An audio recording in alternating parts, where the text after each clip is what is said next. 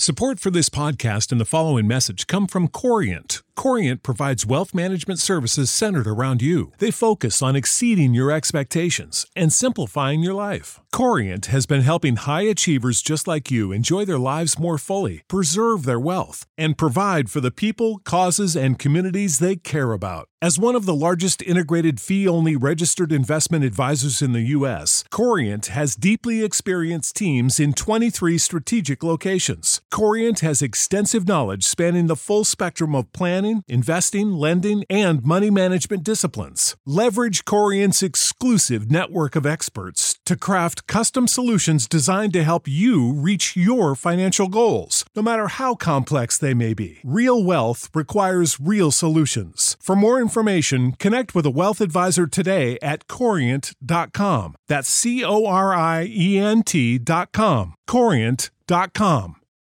For the ones who work hard to ensure their crew can always go the extra mile, and the ones who get in early so everyone can go home on time, there's Grainger, offering professional-grade supplies backed by product experts so you can quickly and easily find what you need.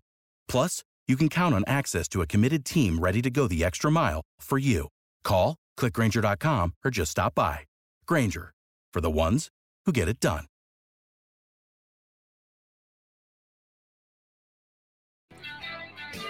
Tis a Tuesday morning get-together here on Birds 365. You got your two regular hosts, Mac and Mac, John McMullen and Jody McDonald.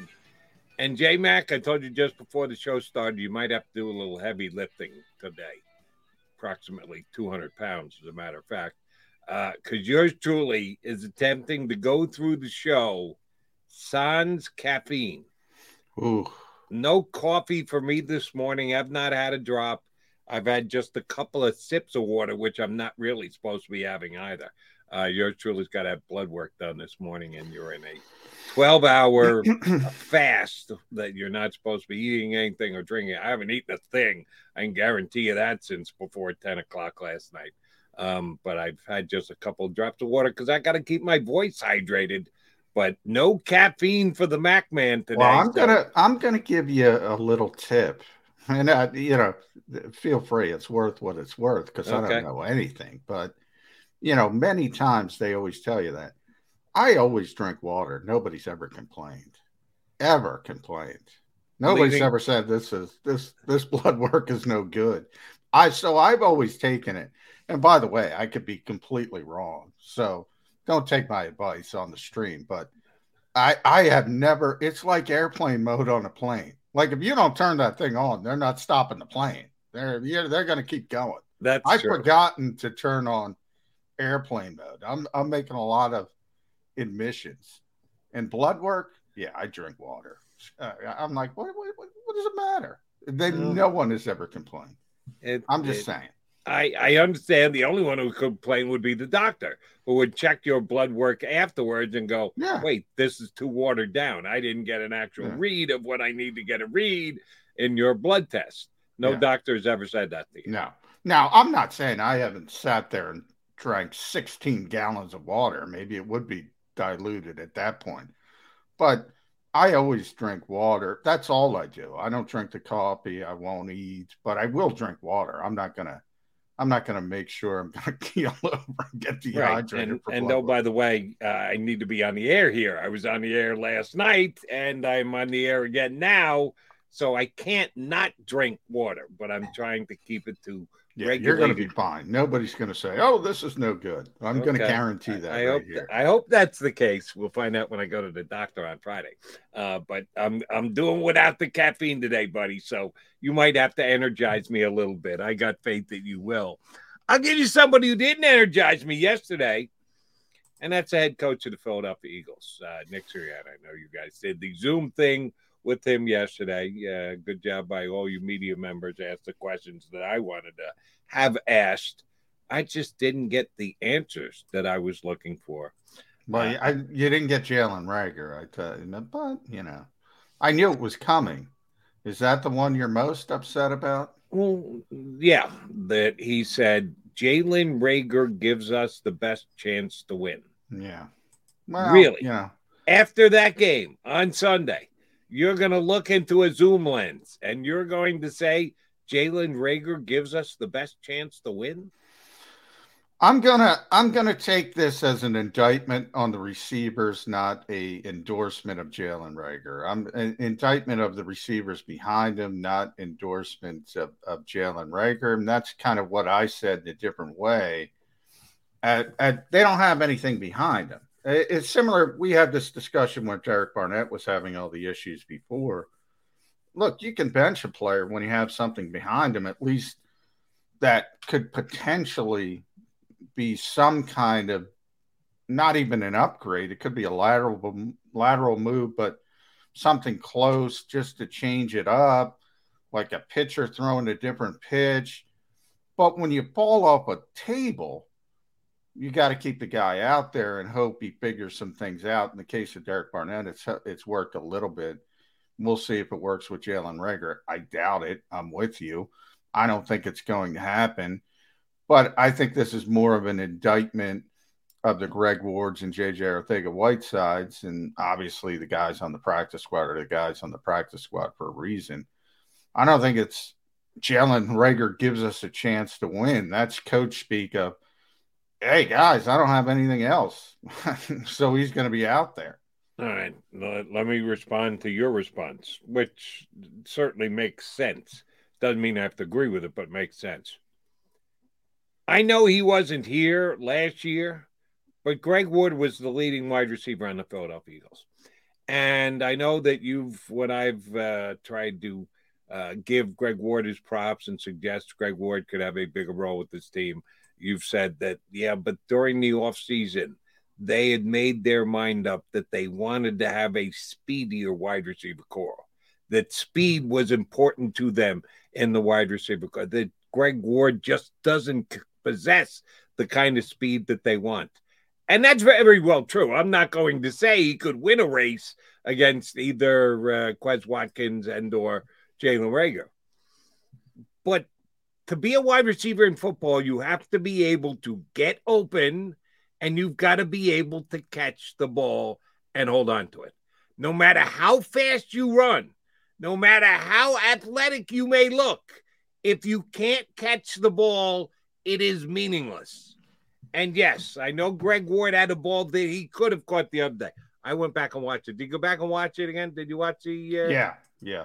All right. How difficult to catch was Greg Ward's in the end zone on the sprint out? Jalen Ward throwing a bullet from about 7 yards away.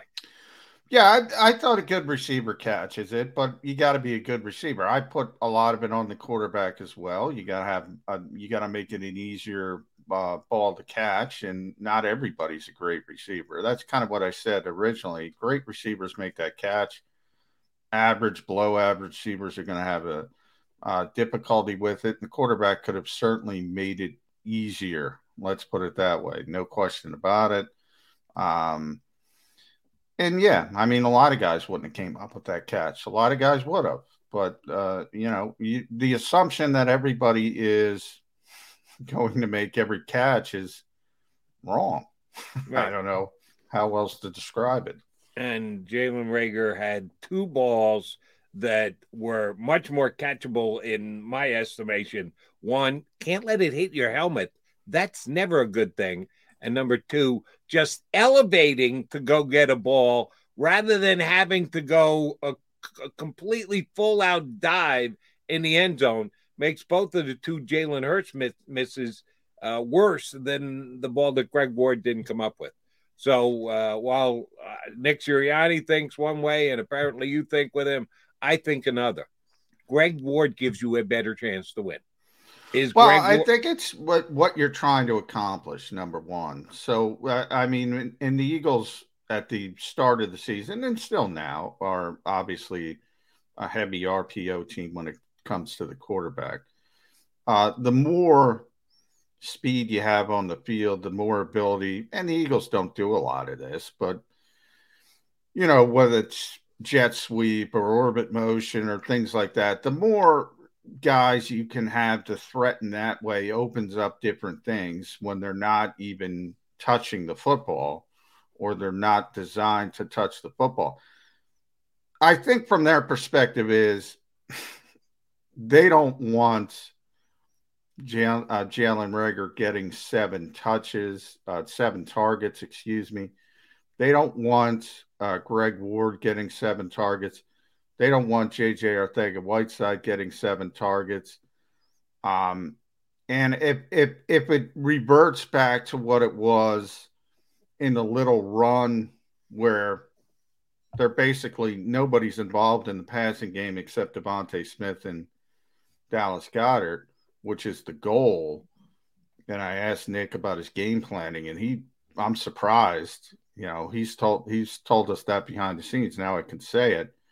I'm surprised he went so hardcore.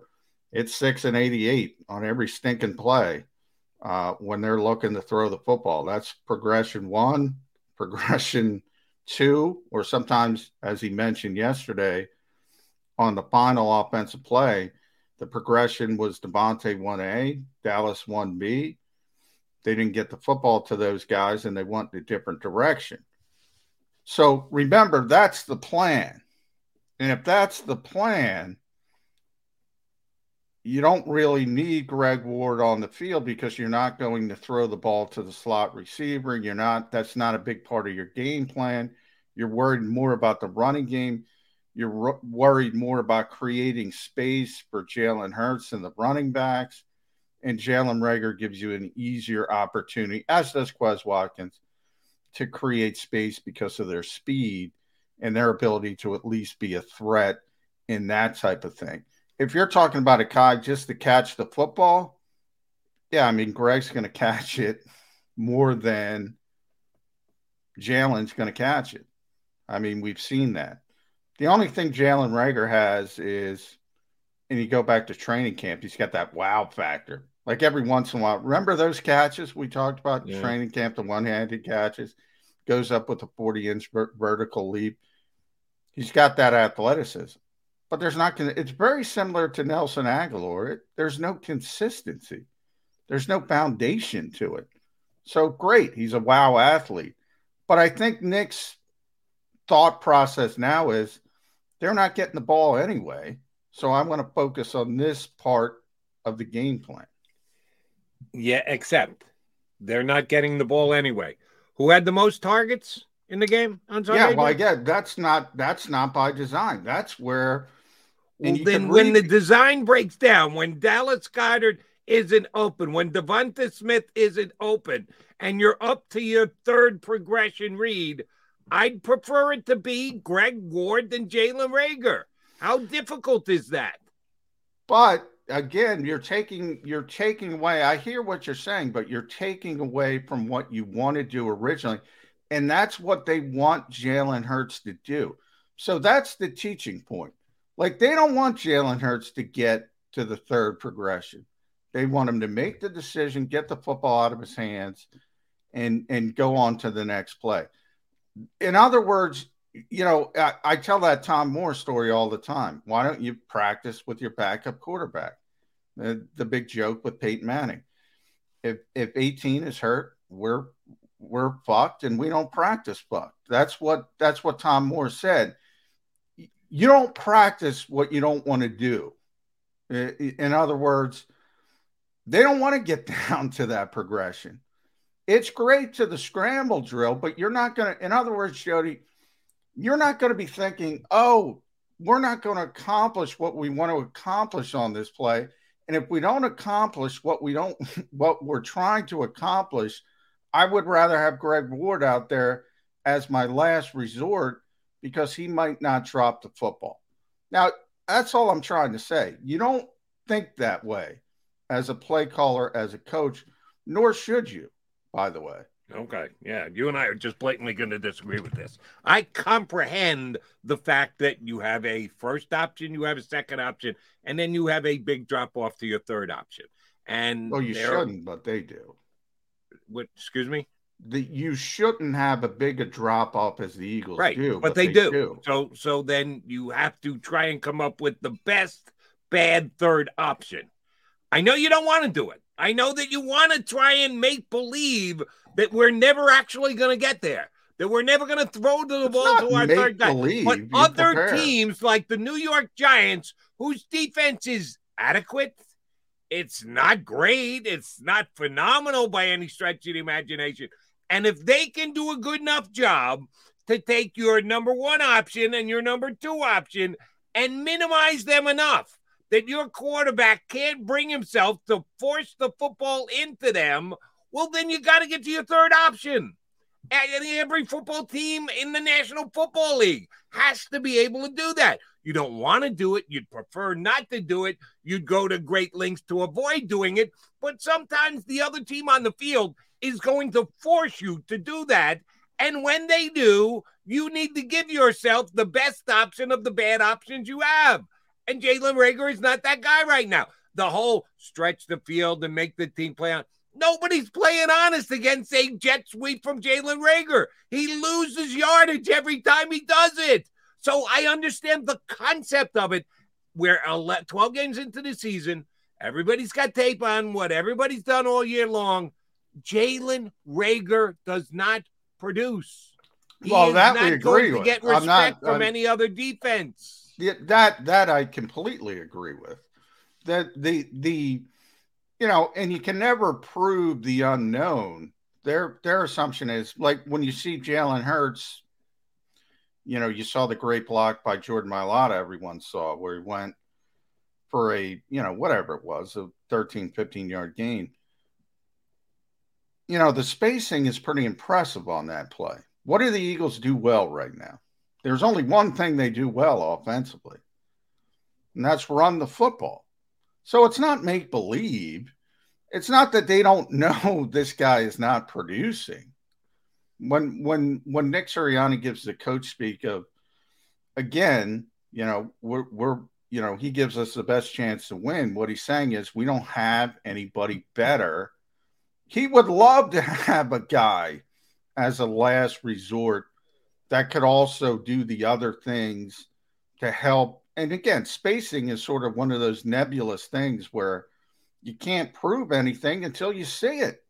And nobody's concerned about the speed of and we saw it for the last couple of years under Doug Peterson with Greg Ward and Alshon Jeffrey. Just no speed on the field.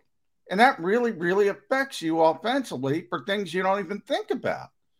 And the only thing this team does well right now is the running game. It's why Jalen Reagor continues to play. It's why JJ continues to play for different reasons. His more as a blocker.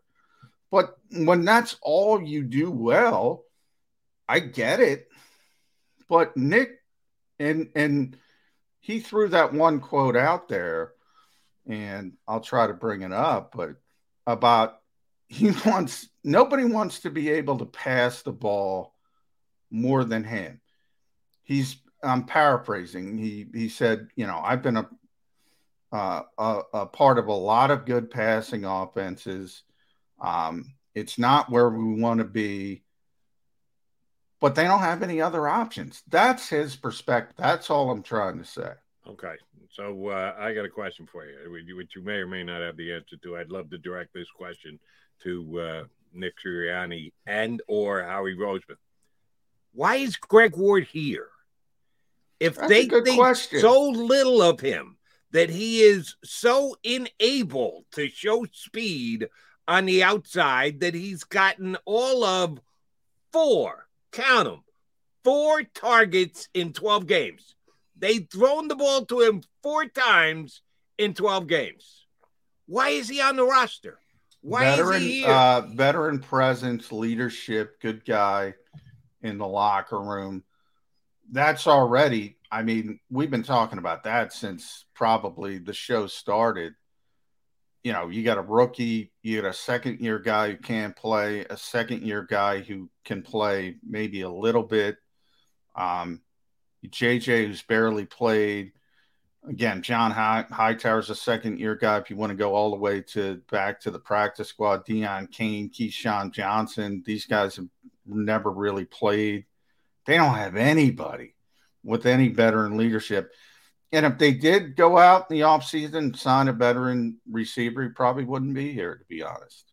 Probably wouldn't be here. Right. So it's negligence on Howie Roseman's part. That he did not accomplish what he needed to accomplish was get a veteran receiver who can do more things than Greg Ward can in the estimation of the Eagles and his coaching staff. And that guy staff. would be playing. That guy would be playing. If they thought they had another option, Jalen Reagor wouldn't be playing. The coaching staff I'm talking about. Then shame on Howie Roseman. That was his job during this offseason, to evaluate the entire group of wide receivers. And if it meant going out and giving up a 6th or 7th round draft pick, whatever it was, he gave it up to get Mustache Man, the backup quarterback, but he wouldn't do it to get a wide receiver who could be your third wide receiver. And at the time, you go all the way back. Well, I will say at the early process, the hope was that Jalen Reagor wouldn't be this bad. Obviously, the hope was he would recover from a bad rookie season. And, again, while people play revisionist history when it comes to the draft, the Eagles made a mistake. That's clear, especially when you look at the player selected right behind him. It's very clear. It's rarely that clear how much you make a mistake. But it wasn't like Jalen Reagor was some non-entity as a prospect. Most people had him as a high 2nd-round pick. A lot of people had him as a low 1st-round pick. It wasn't like he was a 4th-round grade by most people, and the Eagles went, hey, we want this guy. I mean, most people thought this kid had a chance to be a good player in the NFL. And again, that's where player development comes into. The Eagles haven't been able to develop wide receivers. So we give them credit for developing offensive linemen all the time. They do a tremendous job with it. Wide receiver, the exact opposite. They're terrible at it. Right. And that's part of it. The coaching staff is certainly part of it. But this is on the general manager. And only Howie Roseman knows for sure. But do you think there was a little too much optimism that Jalen Reagor was going to turn around his poor rookie year? Maybe there was a little too much optimism that J.J. Arcega-Whiteside was going to be able to put 2 bad years in his rearview mirror. You have to be able to judge it objectively and go, we really could use a better third wide receiver. And it's a veteran guy who can bring that aspect to it, because we're putting that on Greg Ward, who, oh, by the way, has only been around for 3 years and used to be a friggin' quarterback. But he's the knowledgeable veteran wide receiver that you've got schooling these young, underachieving, high draft picks. There's a game plan that's working for you. And maybe you tapped into as part of the developmental problem. Greg Ward is a very young receiver in his own right who learned the position on the fly. And, he's your veteran presence. That's a bad plan. Not good, Mr. Roseman. All right, we're coming up next. You just mentioned on how the Eagles have been very good at developing offensive linemen. Oh, we'll have a guest on who loves to talk about offensive linemen because he was the damn good one during his time in the National Football League. You see him right here on Jacob Media, on The Middle with Harry Mays, and on NBC Sports Philadelphia. Ex-Eagle Barrett Brooks joins us next here on Birds 365.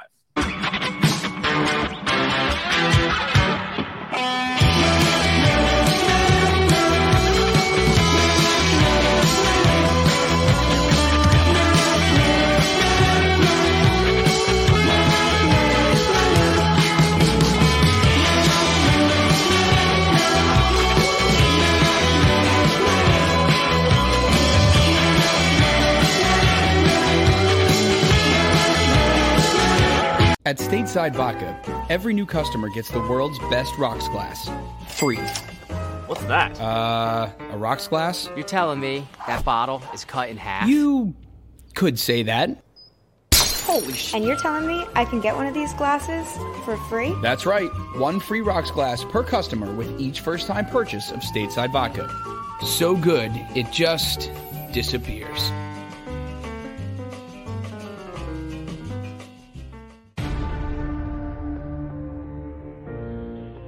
When it comes to the fight against insurance companies, large corporations, and the healthcare industry, injured victims are always the underdog. But that doesn't worry us. At Messa & Associates, we're an injury law firm from Philadelphia, and we come to fight. Our clients know that they've got representation with a chip on its shoulder, and it's the same chip that makes Philly the toughest city in the country.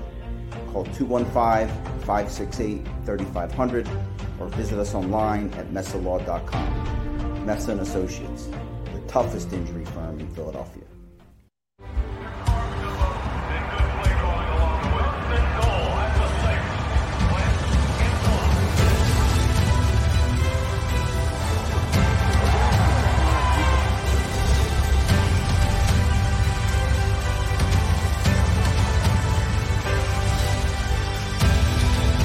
Field of life, First Trust Bank is there for you. Champions on 3. 1, 2, 3. Because Philadelphia dreams deserve a Philadelphia bank. Go for the midnight dares. Go for the game. Go for the hits. Go for the fans. Go for the win. Go to Ocean Casino Resort. Book your trip at theoceanac.com. At Stateside Vodka, every new customer gets the world's best rocks glass, free. You're telling me that bottle is cut in half? You could say that.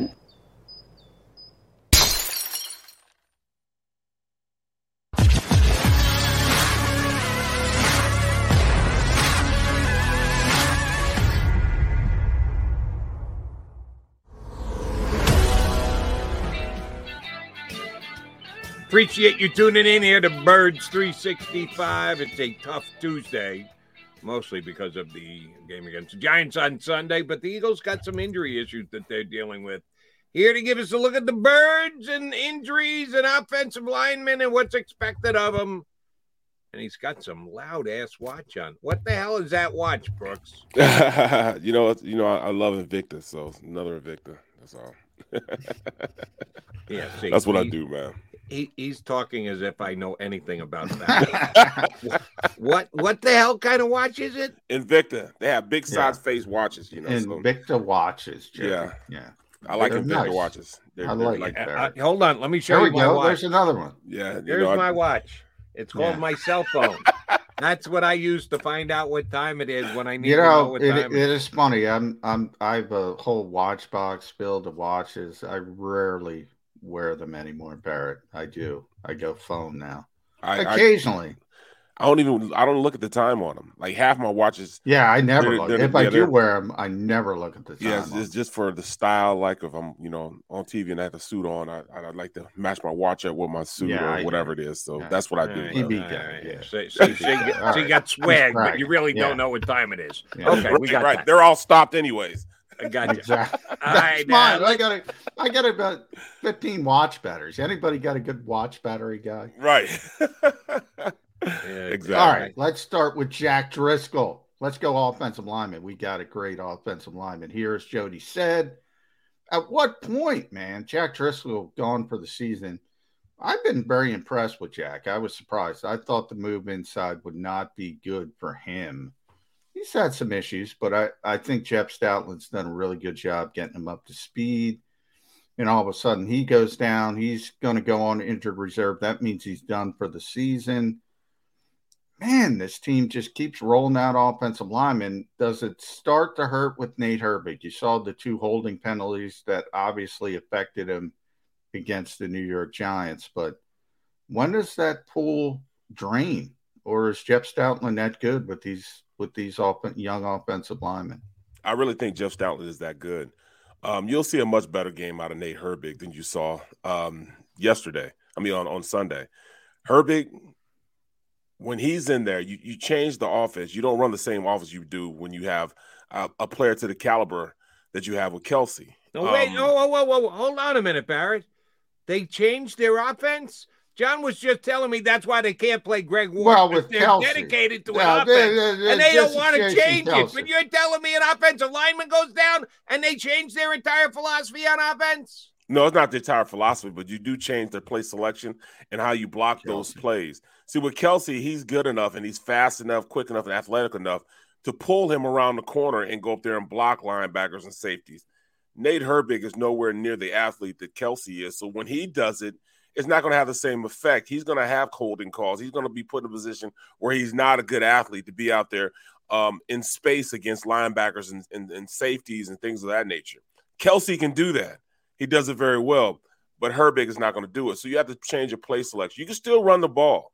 You just don't run to the outside as often with their play selection because we don't have somebody that can get that Mike linebacker. See, usually he's the guy that usually offensive lineman will go up through the straight through the line and up into all that wash. And they usually get washed up and can't block a guy that's already outside where he's supposed to be blocking. Well, Kelce's good enough to snap it and get around all that gush, gunk, and all that stuff, with guys falling down to get to the second level. So that's why they break free, because he's able to be a good enough athlete to get out there. Yeah, real quick though, Barrett, to Jody's point, and I don't know if you noticed in Nick Sirianni's post game, he had to ask Bob Lang, who's the Eagles PR guy, if Kelce came back in the game.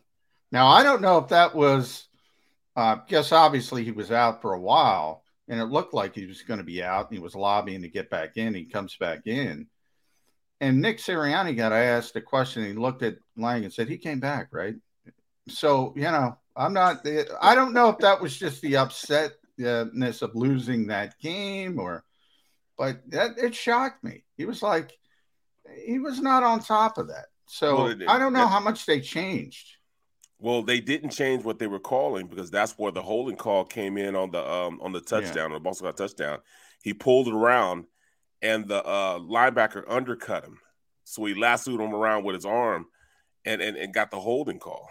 It was a great play by him to even get out there. I was surprised he even was able to pull around and get out there and be there to make the block. But then you saw the athleticism of the linebacker running underneath him, and he had to turn around and hold him to keep him from making the play.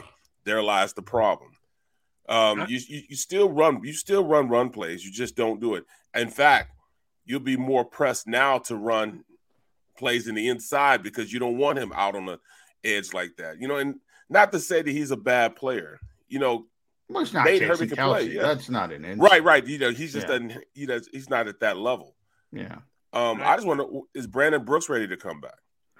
We just put him in there. We can run whatever we want to run. You heard what the coach said. Yeah, Nick rolled him out. He shot it down immediately and said, we're not even going to discuss him till after the bye week. It was like, don't bother me with that question. I don't know if he's disturbed or disappointed because they said it was going to be an 8-week injury, and we're already at week 10, and he's telling me, don't even talk to me for another 2 weeks. Yes, we're all hoping for Brandon Brooks to come back, but it does not look optimistic. All right, Barrett, here's my flexibility question that I have for you. Because John said yesterday, Nate Herbig as the center is like their fourth best center. That Kelce is more of a center and Dickerson is more of a center, but they've already got him entrenched, so they can't move him in there. So they begrudgingly have to put Herbig in there. Isaac too, but he's gone. And Seumalo, right, who would be able to make the move from guard to tackle. So he's their fourth best center. How much is that incumbent upon the players to have flexibility, to be able to play multiple positions on the line, to, without much of a drop-off, go from guard to center, from left to right? How difficult is that? And is a guy like me, who never played a day of offensive line in his life, a jerk by going, come on, it's offensive line. What do you mean it's so difficult to go from center to guard? It's 4 feet. Move to your right. It's not that big a deal. Am I understating how difficult a task it is? It's a lot harder what people think. People think that you can just, put your hand down on both sides. You can come off the ball. But, it has a lot to do with how your body is made up and also, how your mind is made up. Because when you go from one side to the other, your power hand changes. And that's the biggest difference. If you're not used to that power hand being, the inside is your power hand when you're playing tackle or guard. You don't want anybody to beat you on the inside. So you always stay strong on that side. Well, if you go out there and you switch to the other side and now your power hand's on the outside, you're more prone to getting beat on the inside. That's a major difference as far as, flip-flopping both sides. If you can do it, then it really makes you a jack of all trades. But it puts you in a position where you have to make sure you do that. But then you also have to look at the move from tackle to guard. When you move from tackle to guard, it's probably easy. It's a lot easier to play guard. but things get sped up a lot more, and you have to be a lot more physical to play in the interior as opposed to the outside. When you're a tackle, you're out there playing against great athletes, fast guys, and you're out there on an island, but you have more space to move and maneuver. You can go out there and you can dance with a guy, and hand fight with a guy on the outside. In the inside, it's none of that. In the inside, they're trying to run straight through you because you're the fastest way to the quarterback. So everything is heightened. Everything is going a lot faster, and it's a lot more physical because guys are usually bigger in the inside also. So you have to be powerful. You have to set more, stern when you're out there. And that's what Jake Driscoll had a problem when he first made the move in the guard. He wasn't as physical in there. He was still taking a tackle set. Once he learned to make those guards set, he turned out to be pretty good. And, you have to stay with your power hand because that's right there where the quarterback is. He'll get right up the field and be right here to the quarterback, as opposed to when you're outside, you could probably make a mistake and recover more so than when you're in a guard. You have to be more stout because quarterback usually steps in, and when he steps up to throw the ball, you can't be in his way. That's why, a lot of guys, quarterbacks hurt their hands because defensive linemen pushing the offensive lineman back. You can't let that happen. So it's just a difference in philosophy of how you're thinking. More aggressive on the inside. Outside, you can be a little more, not going to say, not as aggressive, but you can definitely recover from a guy on the outside faster than a guy on the inside. Barrett, a couple things I want to get into you. We're going to talk about the quarterback situation, but before that, I want to talk about the final offensive play, and I want to get your perspective as a guy who looks at the film. To me, a lot of the fan base was upset, and they thought Devontae Smith was really, really open, especially when he turned up the field and started waving his arm. My thought process was Bradbury is a very savvy cornerback. He undercut that route for a reason because he knew he had safety help over the top. There was a very short window where Devontae was open. A guy like Aaron Rodgers can power that football in there. But if you don't make that decision, get the football out on time, he's not really open. Yep. From an NFL perspective. That's what I saw. Fans just saw the screen clip of a receiver asking for the football, not realizing how quick Xavier McKinney can get to that football if you're even a tick late, right or wrong. Well, you're absolutely right. And, if you watch I think it was the first pick that he threw, it's kind of the same thing because Xavier McKinney was sitting over the top of the route on the first interception. And he looked like he was open, but he wasn't because it wasn't a bracketed play, but they were very aware on where everybody was on the field. And he was able to, to go out there and make a play. In fact, let me look at my notes. When I looked at my notes, I saw it, and I made sure that, I wanted to talk about it. Where'd my notes go? I wrote it down on my notes. Yeah, here you go. I wrote it down on my notes. His notes are being blocked by his watch, folks. move the watch out of the way, you'll be able to find the notes. Yeah, so they were very aware where Smith was a lot of the times during the day. So when he went out there, they almost had two people on one over the top and one the guy that's playing him man to man every single play. Same thing with Goddard. When Goddard crossed the formation a lot of the times, a linebacker would carry him, but there would still be a DB over the top, just in case. That's why a lot of the time Jalen Reagor was open, is because they made sure they put the earnest of coverage on those two. And they look like they're open, but they're not because they have somebody always over the top or underneath to make sure, if they do catch the ball, they're going to stop them right then and there. And that's the dynamics of how guys are going to start playing the Philadelphia Eagles. The big thing to me is the reason why they did not have success on the offensive side of the ball because they didn't run the ball efficiently, because they didn't try to run the ball efficiently. The Giants did something that nobody else has done for the past 3.5 weeks. They played two high safeties. Yeah. Even on plays with, with run formation with two tight ends in the game, they still stayed two high safeties. They only had 6 guys in the box. So as an offense, we should have ran the ball all day. 6 people in the box means you can run all day. We were running against 8 guys in the box and having success. There were only 6 guys in the box. That's a travesty we didn't take advantage of that, during that time? Why didn't we run the ball consistently when you have 6 guys in the box? Even in your 12 personnel, 1 running back, 2 tight ends. That's ridiculous. So what they did, they bracketed both guys like, usually do, and they felt good enough with their guys in the interior to stop the run. And that's the problem. How does a team play 2 high safeties against our running game? And the reason is because we didn't run the ball. That's, it's almost like forcing, if you look with, they did the Kansas City for a long time until they start getting it together and being more patient in their play selection and hitting the underneath routes, making sure they hit the shallow crosses, getting Kelce back involved at the tight end. It wasn't until Patrick Mahomes started doing that the offense started working. Everybody played them too deep, so they didn't have to worry about it. Well, the same thing with Jalen Hurts. He's going to have to do the same thing because there's going to be teams going to do it. They're going to play 2 high safeties because they don't trust the fact that they can man-to-man Smith or Goddard. That's just the nature of how they play defense in this league. Barrett, you mentioned 12 personnel and 2 tight ends. Now, no, the Eagles played a ton of it last year before Nick Sirianni ever got here. Doug's last year. They played a bunch of it for the first several games of this season until they finally decided to trade Zach Ertz, even though Ertz had been traded by certain media members here in town 2, 3, 4 times prior to his actually going to Arizona. We've seen very little 2 tight end, and anytime they run 2 tight end now, it's a running play. I don't know the numbers off the top of my head.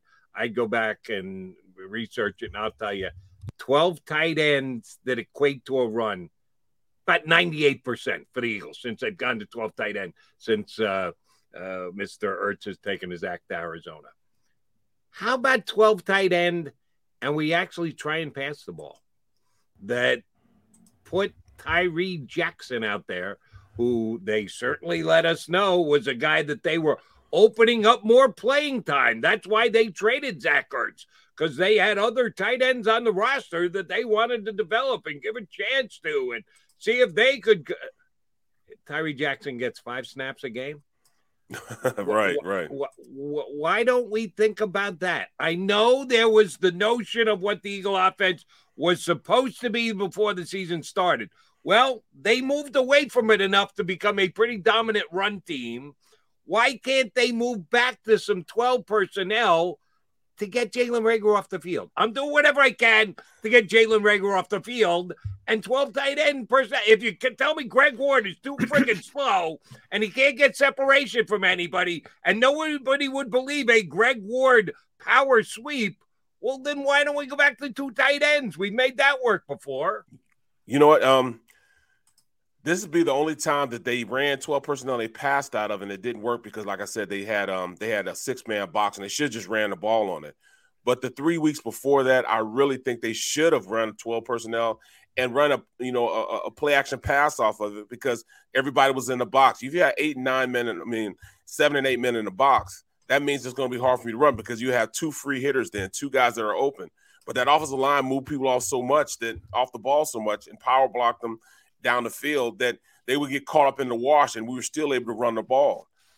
Well, I don't know why they changed their philosophy, but they did pass the ball in 12 personnel as opposed to running it. They should have ran it this time instead of trying to pass it. But 12 personnel can really help this team out because, number one, it helps with the play action. It gives you the illusion that you're going to run, number one. Number two, it defines the defense on what they're doing. It makes you put a guy back in the box. It makes you, see who's going where and if it's going to be man-to-man. It really opens things up for a quarterback and makes it easier to read for a quarterback. And I really think that, Tyree Jackson is a guy they want to implement in the offense. And like you said, I feel sorry for the kid. I feel sorry for Jalen Reagor, man. But this is a performance-based sport. If you're not going out there and you're performing, you got to sit on the bench. You got to sit down, man. There are too many other good players. You could put in, not just Tyree Jackson, but you can, go to, your running back and put him in the slot. Put 14 in there. Put the rookie in there at the slot because he's not really becoming an impact player. You got to put somebody in there that can make some plays happen. Even in a punt return game, he's done nothing in that either. Try out the young guy there. At this point, we're trying to find people that can go out there and be explosive players. He is shown not to be an explosive player. So why not put a guy like Kenneth Gainwell at the slot position, or put Kenneth Gainwell, in a position to return punts? See if we can find somebody to give us a healthy dose of athleticism at those two positions. Jalen Reagor is just not doing that for us right now, and he's becoming, almost an anchor to the offense, because when he is open, he's not going to catch it, and that's a problem. Barrett, I know I got limited time with you, so I do want to move on to the quarterback position for this reason. You bring up, and I was a little surprised early in the game, they were trying to throw the football. They were trying to do different things. They ended up being very successful, running for 200 yards again, and Jalen Hurts is a big part of it. Now, I'm not saying Jalen Hurts should be benched, deserves to be benched, or anything of that nature. But I do think there is a unique opportunity here because he tweaked his ankle. And you're playing the New York Jets, and there's a bye week after that. Could you learn something about this offense if Gardner Minshew plays one game, and then you go back to Jalen Hurts after the bye, and you use the ankle injury as an excuse? We've talked about this mentality. You have to evaluate the quarterback position. You're trying to serve two masters. You're also trying to make the playoffs. The Washington football team won last night. They're the number 7 seed. You're only a half game behind for that final playoff spot, and you play Washington twice. So you're still in it. But Howie Roseman's got two different things going here. Can they learn something about this offense if they just say, you know what, Jalen, rest that ankle, get ready for the run, for the final playoff run. Let's see this offense with Gardner Minshew. That's tough. But what really turns my head to say that could be a possibility is this coaching staff really has no allegiance to Hurts at this point. He was there when they got there. So I could possibly see that happening. But you would have a fan base that would go absolutely nuts if they did that. But not if you blame it on the injury. Say he's not ready. He's not ready. Well, you could do that, but and he might not be ready to go. I mean, if you think about Jalen Hurts' impact as a player, if you take away his mobility, you got a problem, even against the New York Jets. It'll take away probably 3/4 of his game. It'll take, because the defense won't be looking for him to run if he's like that. So they'll probably do less and go to coverage and not even worry about his ability to go out there and make plays. What that could do would be twofold if you put Gardner Minshew in it, because this offensive line is a run-blocking offensive line, and they do struggle with the pass.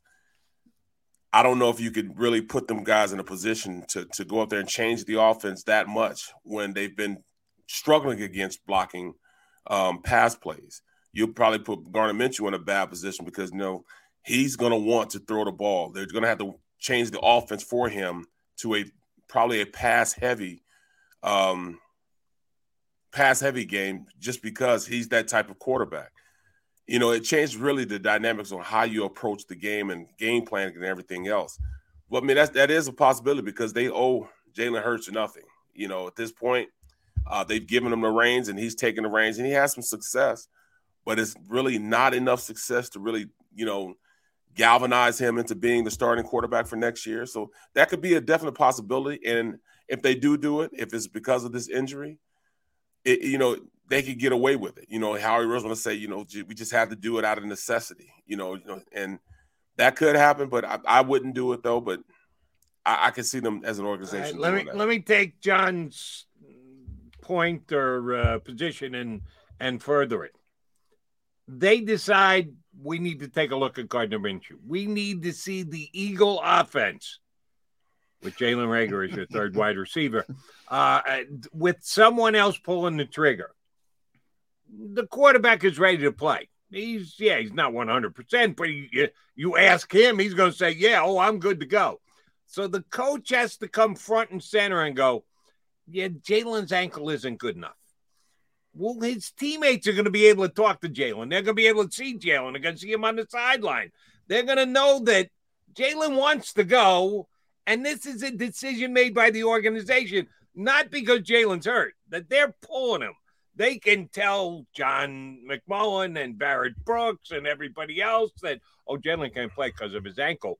But Jalen and his teammates will know how much of that decision is because of his ankle or how much is it because, as John just suggested, they want to see the offense with somebody else running it. If they did that, how much of a backlash would there be in the locker room after the game? It would definitely be a backlash because, this team has really put Jalen Hurts in a position. He is their leader. They rally behind him. They believe in Jalen Hurts. So there will be some guys that'll be a little pissed off, that they make this decision. Be kind of like the same decision they did last year during the playoff. Well, to keep the Giants out of the playoffs, and we lost the last game to Washington because of that. They knew that he can go out there and play, and if he just stayed in the game, they probably would have won that game. They took him out. So it would cause some unrest because it'll just show the organization is not really trying to win as much as these players are trying to. These players are really putting forth the best effort they can to win. They have not given up on this season. They're still fighting, scratching, and clawing out there. And to do that would really put bad taste in their mouth because it just shows how disloyal the organization is, number one. Number two, that, none of these guys are safe on this team. And they understand that anyway. It's a what have you done for me lately league. They understand that. But it would just put them in a bad source, definitely. And let me throw in real quick. I don't think the Eagles would do it at any unless it was a true 50-50 situation. Unless he was a true game time decision where it was going to come down to, all right, go out on the MetLife turf before the game and we'll see how you are. I think then they might err on the side of caution. They have that plausible deniability, but they would enjoy. I think the part that I think is true is that they would enjoy seeing this offense. And more importantly, that's probably a bad word.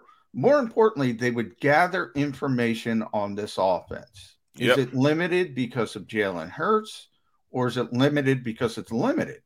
I think that would be valuable for Howie Roseman more than anybody else to evaluate the quarterback situation in 2022. Nick Sirianni, though, he's trying to beat the Jets. He's trying to make the playoffs. So that's the difficult sort of balancing act. Well, yeah, and like I said, he doesn't have any loyalty to Jalen, but those two are tied to the hip. They're both lifting each other. They're climbing up the ladder of learning this offense and learning who they are as a team. It would put him in an awkward position if they made him do that. But I've seen worse things than that happen.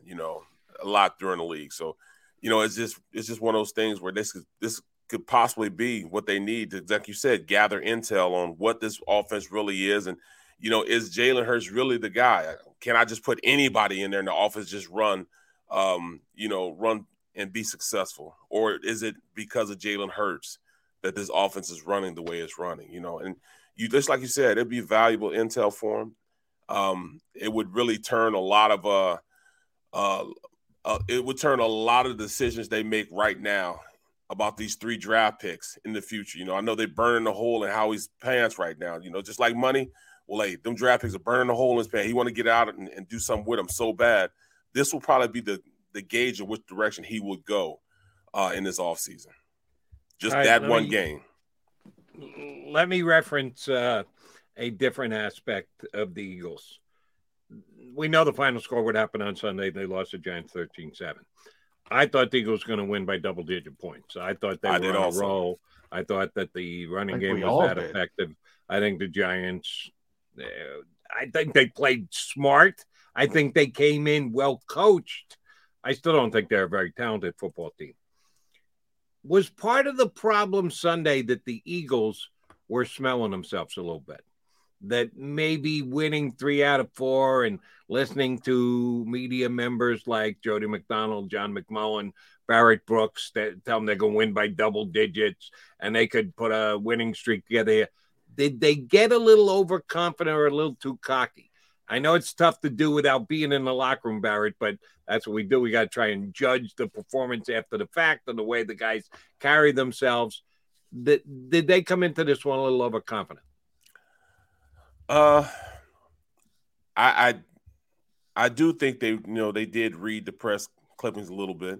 You know, there's a bunch of data boys going on Thanksgiving, you know what I'm saying? You know, guys coming on, hey, data boy, wait, great job. You know, couple too many data boys, you know, at the Thanksgiving dinner. But at the end of the day, they had a chance to win, you know, and that Giants team stinks, man. You know, anytime you get forward playovers and four turnovers, and then you still and they barely won. 13 points. Yeah. That's just ridiculous. So they lost to a team they shouldn't have lost to. But I'm gonna tell you the truth. At no point during that game did I feel as though the Eagles were going to win it.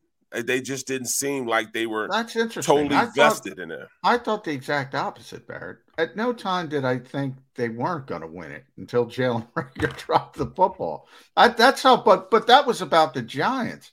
That's about how bad the Giants were. And I want to split this up into two things with the Giants. I thought Patrick Graham, their defensive coordinator, I thought he did a great job. I really did. I thought he put together a good plan for what he had. But that offense, I mean, and part of it is they didn't have a lot of their playmakers, and the playmakers they did have are banged up. And Saquon obviously isn't what he once was. Kadarius Toney or whatever, he wasn't available. We know Daniel Jones. We know how bad that offensive line is. They changed from Jason Garrett to Freddie Kitchens. Yeah, how do you lose that football game? Other than you're 5-6, and there were a lot of boys, as you said, Barrett. I mean, they took this team for granted, from my perspective. Yeah, but just from the flow of the offense, the way it was rolling, and defensively, you know, little things like we have to write up a prediction for NBC Sports Philly, and my biggest prediction, my reason the Eagles need to win this game. The only reason they couldn't win this game is that they allowed Daniel Jones to get those crucial first downs with his legs. Not necessarily, you know, they needed to stop the run, but more so stop Jones from running. And I thought that was going to be the big key on how they would win the game if they were able to do that. Another thing I also thought that, you know, when I was watching the game is everything that could go wrong went wrong for the Eagles. The entire first half. I mean, even going into halftime with the pick, I'm like, why don't you just kick the ball? Kick it, and we go in 3-3 tied going in. We have the ball when we come out. Just little things like that. I was like, what is going on? Why are we, you know, just not going ahead and just dominating this team? We were clearly the better team. Clearly we were the better team. Things just didn't fall into place for us, you know. The mere fact we let Kenny Golladay, you know, have a good game against us, you know, that I just didn't understand why these things were happening. That's why I never felt as though we were going to win the game, because we never took hold of the game and took it away from the Giants. I felt like the Giants just held the ball and just kept it away from us. We didn't just go out there and just dominate them like we should have dominated. That's why I was thinking that, man. I just didn't feel right, man. I had that uneasy feeling because we weren't going out there and intimidating them like I thought that we were. Golladay did make some big third down grabs. I think give him at least credit for that much. All right, so if they did overestimate their ability to beat and or dominate the Giants, does all that go away with this week? They got the Jets. They're a bigger favorite against the Jets than they were against the Giants. And oh, by the way, Jets won last week. What's the mental attitude of the team in the locker this week with the way the game went and with the opposition being who it is on Sunday? Oh, they're gonna beat the hell out of the Jets. I'm telling you, because they're gonna come back. They're like, look, we can't have this. I don't care who's the quarterback. They are gonna dominate the Jets simply because that's just what they do against the Jets. They got to get this taste out their mouth. That's losing to a team like that, they will not do it 2 weeks in a row. Also, I don't know if you heard Ray Diddy. He came up with a stat. The Eagles have never lost. And never lost to the Jets. Yeah, and that's huge. That's big. That's big. So hopefully we keep it going, man. And this team finally realizes they're not as good as everybody's saying they are, and pat them on the back, but they're not as bad as the way they looked last week. It's strange as it sounds, especially against the Eagles and the way they play defense. I'm much more concerned about Zach Wilson than Daniel Jones. Yes, me too. Me too. At least he can throw the football. And if he gets hot, you let him get hot. maybe things can go in a negative direction. But I'm with you. They can't lose the New York Jets. They won't lose the New York Jets, unfortunately for Jody Mack week. But Barrett Brooks, our buddy, NBC Sports Philadelphia, the middle, too, with Harry Mays here on the Jacob Beatty YouTube page. Jody, like, share, and subscribe. You can listen to Barrett all the time.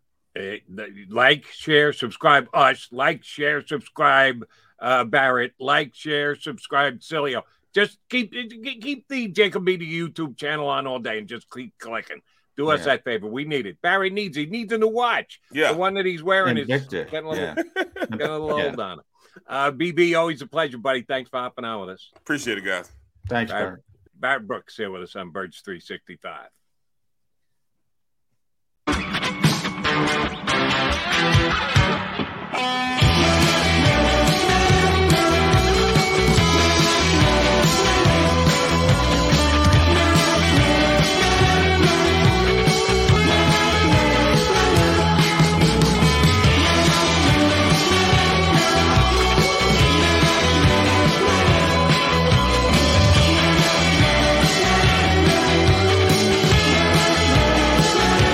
At Stateside Vodka, every new customer gets the world's best rocks glass, free.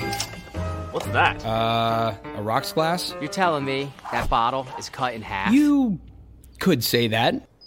Holy shit. And you're telling me I can get one of these glasses for free? That's right. One free rocks glass per customer with each first-time purchase of Stateside Vodka.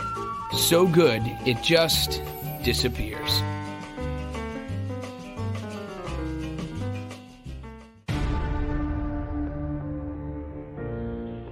When it comes to the fight against insurance companies, large corporations, and the healthcare industry, injured victims are always the underdog. But that doesn't worry us. At Messa & Associates, we're an injury law firm from Philadelphia, and we come to fight. Our clients know that they've got representation with a chip on its shoulder, and it's the same chip that makes Philly the toughest city in the country. Call 215-568-3500 or visit us online at messalaw.com. Messa & Associates, the toughest injury firm in Philadelphia.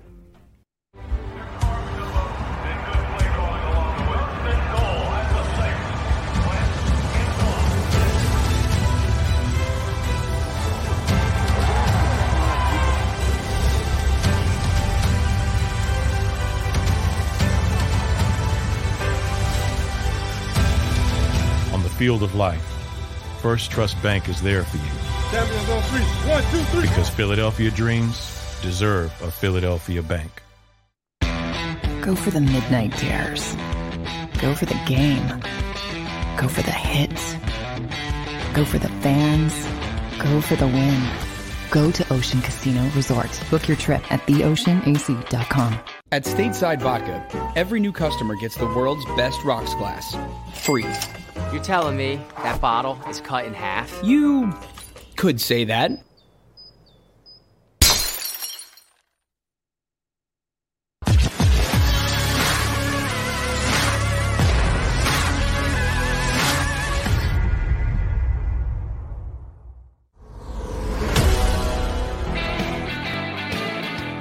Jumping back into the fray with hour number 2 here on Birds 365. You got Mac and Mac, McMullen and McDonald to take you home from here. Bob Groats, our bud from the Delco Times, is going to hop aboard less than 20 minutes from now. I pose a question to Barrett Brooks. I want to get your take on it as well, John. And I think I know where you're going to go, but I'm not positive, so here we go.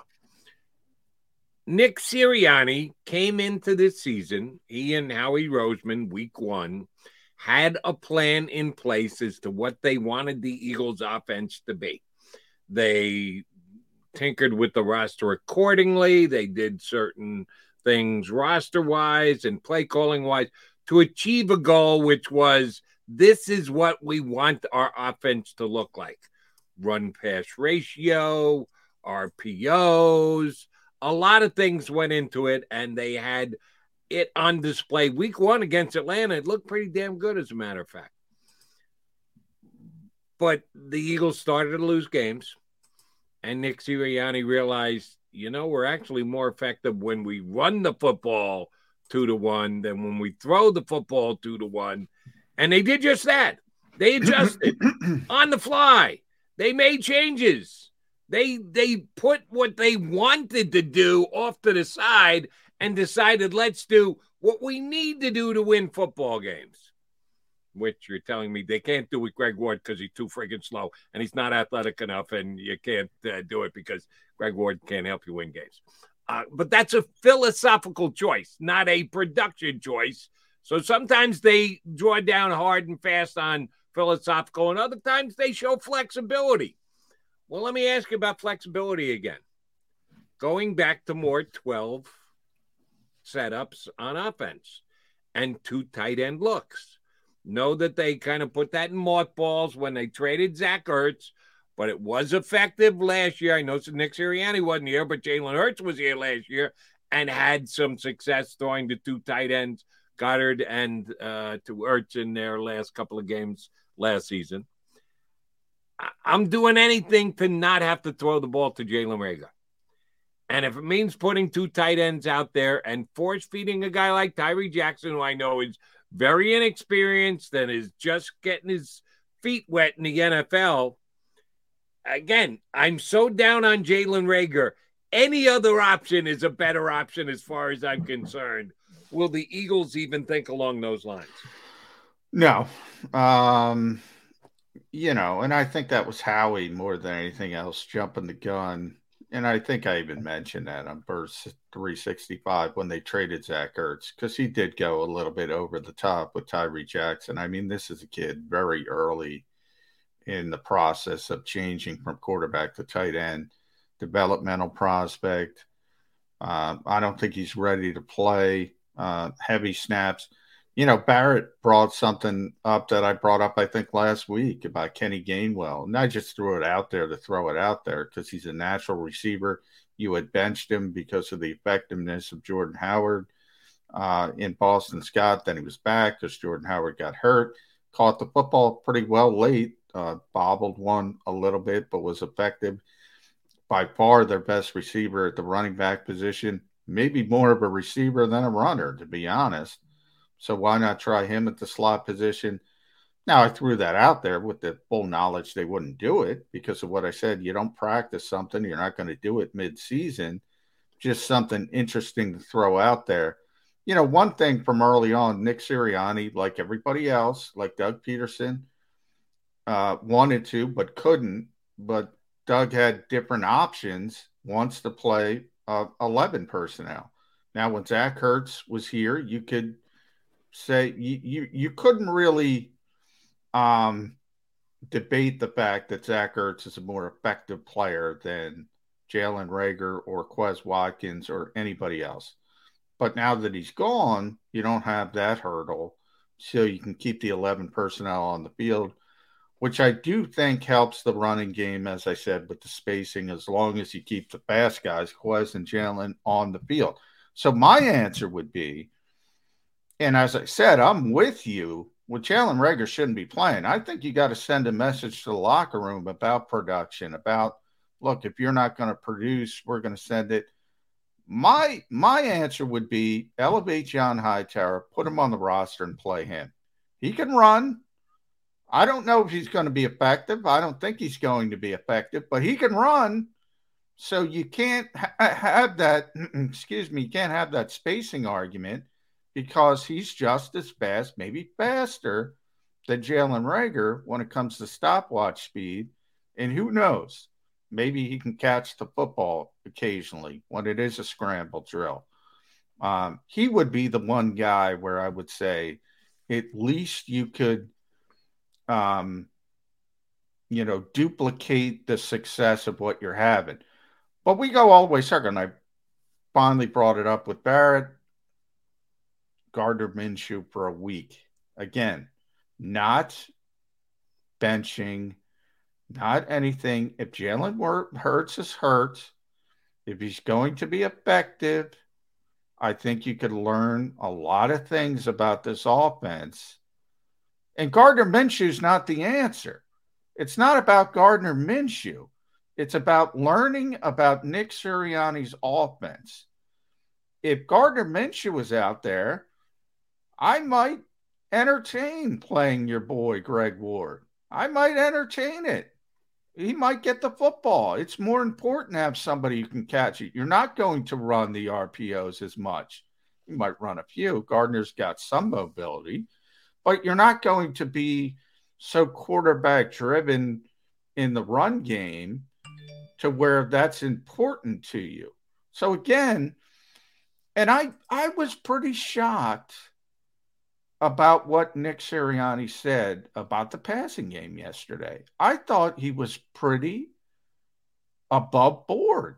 And, he didn't mention names, but we all know who the name is. And he said, passing game is not where we want it to be. I take a lot of pride in that. I've been on a lot of teams that have been very successful passing the football. So no one is taking that harder than me, and it's my job to get it fixed. And he's saying when we drop back in second or third and long, he said, we're not effective. They could learn a lot about this offense, Jody, if Gardner Minshew played because of an injury, not a benching, because of an injury. Right, but you're doing a fine job of threading the needle, of not calling for Jalen Hurts' benching by going, it's got to be exactly 50-50, so I know where you're at. Here's the problem with it. Again, you have philosophical debates and then you have reality. I understand the philosophical advantage you could gain by playing someone other than Jalen Hurts. That you, by comparison, might be able to see something that tells you, well, no, here's the reason why it hasn't worked well enough with Jalen Hurts. It could be Jalen Hurts. It could be everything else. What is Gardner Minshew right now? What is he going to be able to differentiate? We know he's going to stay in the pocket. He's not going to pull it down and run the way that Jalen Hurts is. Is he going to throw it that much better? Is he going to be that much more accurate? Is he going to be able to decipher a defense quicker than Jalen? What are we really going to learn from Gardner Minshew in 1 week that's going to help us evaluate what Jalen Hurts is or isn't?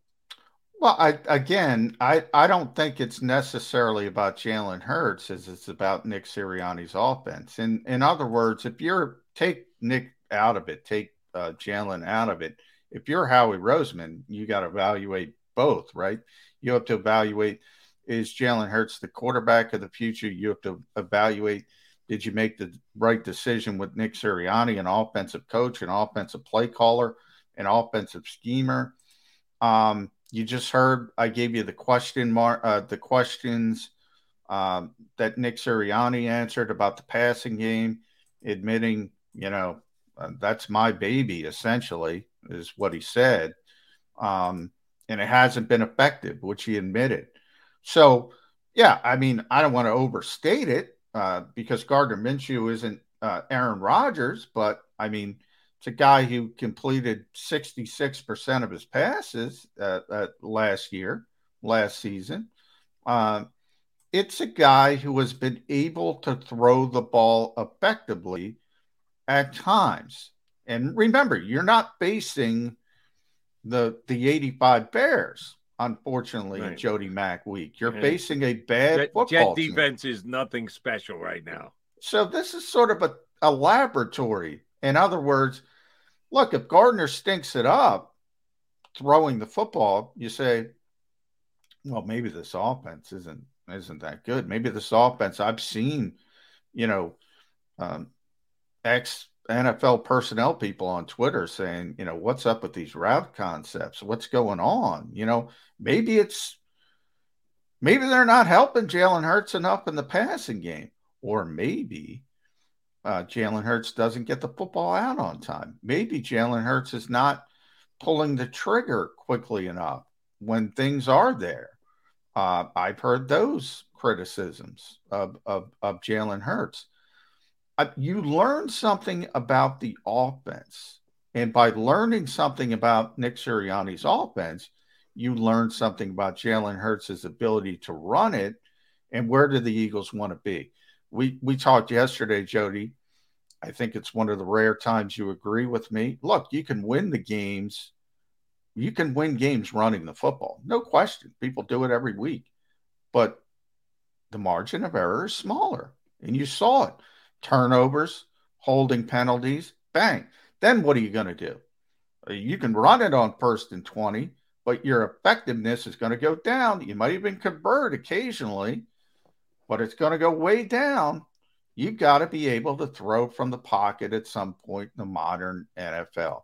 I think the Eagles would gather valuable intelligence about this offense and about their quarterback if they saw somebody else in a very small sample size. And then you go right back after the bye, and he's healthy, and he's got 2 weeks, and you make the run, and you serve the two masters, and then you can make your decisions. You can make a better decision in the offseason whether you're going to go after Russell Wilson or try to convince Deshaun Watson, Philadelphia's Miami of the North, and or draft Kenny Pickett or do whatever you want to do. You could do all these things, and you'd have more information to make a better decision. John, I follow your concept to the T. I get it. I understand it. And it could be really helpful. But there's a variable in there. And the variable is the quarterback that you're putting in. I got no idea. Well, I know we have his career stats in Jacksonville. Well, we're now almost a full year removed from that. And you're picking a guy up and throwing him in there when he's thrown how many balls this year? He played at the tail end of their big blowout game. Did that give him anything to base an appearance on? No, and again, it's to me, it's not about Gardner Minshew. I mean, he's a backup quarterback. It has to be, John. It has to be in part about Gardner Minshew because he's going to be playing. So you can't just put Gardner Minshew to the side and just let's evaluate everything else. Somebody's going to be pulling the trigger on the plays. Somebody has to go out there and actually quarterback the team. So you can't take Gardner Minshew out of the equation. What is Gardner Minshew? I don't even know what Gardner Minshew is right now. Well, so he's a more experiment with him pulling the trigger. He's a more advanced passer than Jalen Hurts, or he had been. Now he's like a like backup quarterback. I mean, sometimes backup quarterbacks don't play for 16. Now it's 17 weeks. Don't play for 16 weeks, 17 weeks. Somebody gets hurt. They got to go in year 2, year 3. That's part of being a backup quarterback. What I mean by it's not about Gardner Minshew, obviously it's about his performance on the field. But even if you're a coach and you're watching film and say, okay, this progression, like the last play of the game, was designed to go to Devontae Smith, was 1A, as Nick described it. Dallas Goedert was 1B. Now, from Nick's perspective, they took Dallas Goedert away, which seemed to be Patrick Graham's number one game plan was to take Dallas Goedert away. They took him away. There was a very small window to get the football to Devontae Smith early in the routes.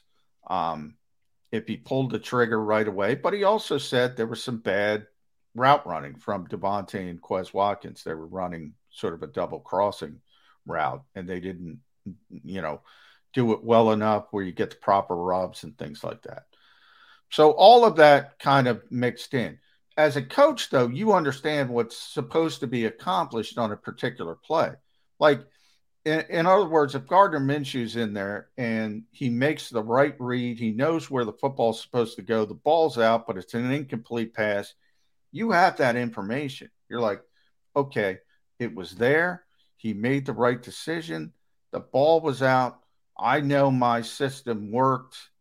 And on this particular play, we didn't execute. Like, you have all that information as a coach. Or if it's Howie Roseman, he could ask Andy Weidel and say, yeah, this is what's supposed to be accomplished on this particular play. Gardner was really quick with the processing, or maybe he wasn't quick, or blah, blah, blah. You have all that information. And I just think that is the more important part, and that's what I would be trying to say. And by the way, I want to say this again, because I know how people take things out of context.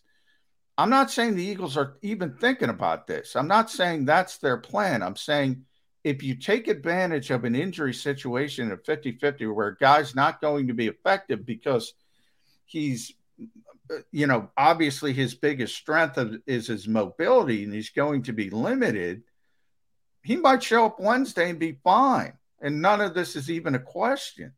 But if he's really struggling, if he's hurt more than people let on, I would think about it, especially because you can also spin as we have the bye week after the Jets game. So you got a full 2 weeks to recover. I don't think you'd have that uprise in the locker room. And Barrett's right, because people love Jalen Hurts. They would not take that well if they're not going to bench him. And that's why I keep saying they're not going to do it. I'm saying only in the indication where the injury is real and it's 50-50 and they're trying to push him to get back on the field. I wouldn't push him to get back on the field. That's all I'm saying. Okay, fair enough. And I know you're trying to qualify it as best you can because some people are just going, why is he hating on Jalen Hurts? You're not. Yeah. I get what you're trying to do. But you could do that at every position on this team. Yeah. Let's play Nate Herbig at center this week because we can get a read on whether the offense works when you've got a lesser center in the. Yeah, but you don't have to do it with certain players like Jason Kelce. Jason Kelce. He might go to the Hall of Fame. You're trying to evaluate not only the quarterback for the long term. No, I'm not trying to evaluate Jason Kelce. I know what Jason Kelce. I'm trying to evaluate Nate Herbig as a center. No, but Jason is so entrenched as a player. Look, if he can't play, he can't play. And then, it's a legitimate conversation. But, Jason Kelce is going to play. He came in last week, and he's going to try to play. You all know all that. So that's my only discussion of, look, if you can't play, okay, that's different. I'm saying in Kelce's case, you're going to defer to him. In Hurts's case, I would say if it's 50-50, I would say, look, medical people, shut him down. That's what I would do. Fair enough. John McMullen, Jody McDonald, the Mac and Mac guys here on Birds 365. We got guest number 2 for today's show coming up next. It's our buddy from the first state, although he lives here in Pennsylvania. He writes for the Delco Times. Coming up next is our pal Bob Grotz. He's going to jump aboard Birds 365.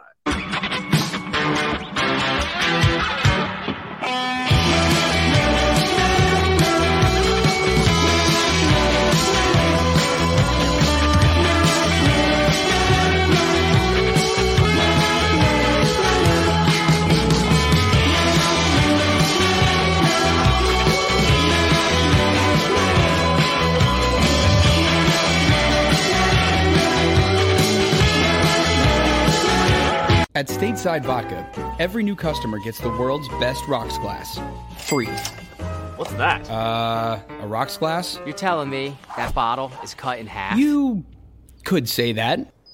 Holy shit. And you're telling me I can get one of these glasses for free? That's right. 1 free rocks glass per customer with each first-time purchase of Stateside Vodka. So good, it just disappears.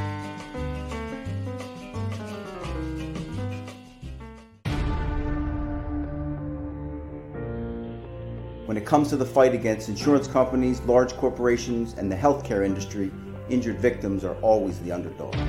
But that doesn't worry us. At Messa & Associates, we're an injury law firm from Philadelphia, and we come to fight.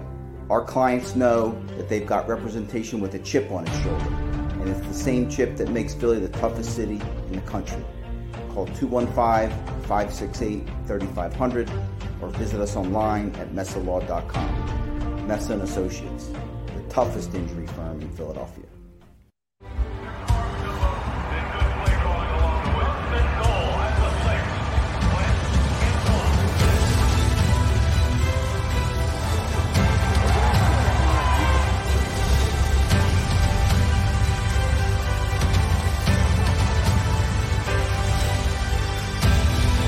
On the field of life, First Trust Bank is there for you.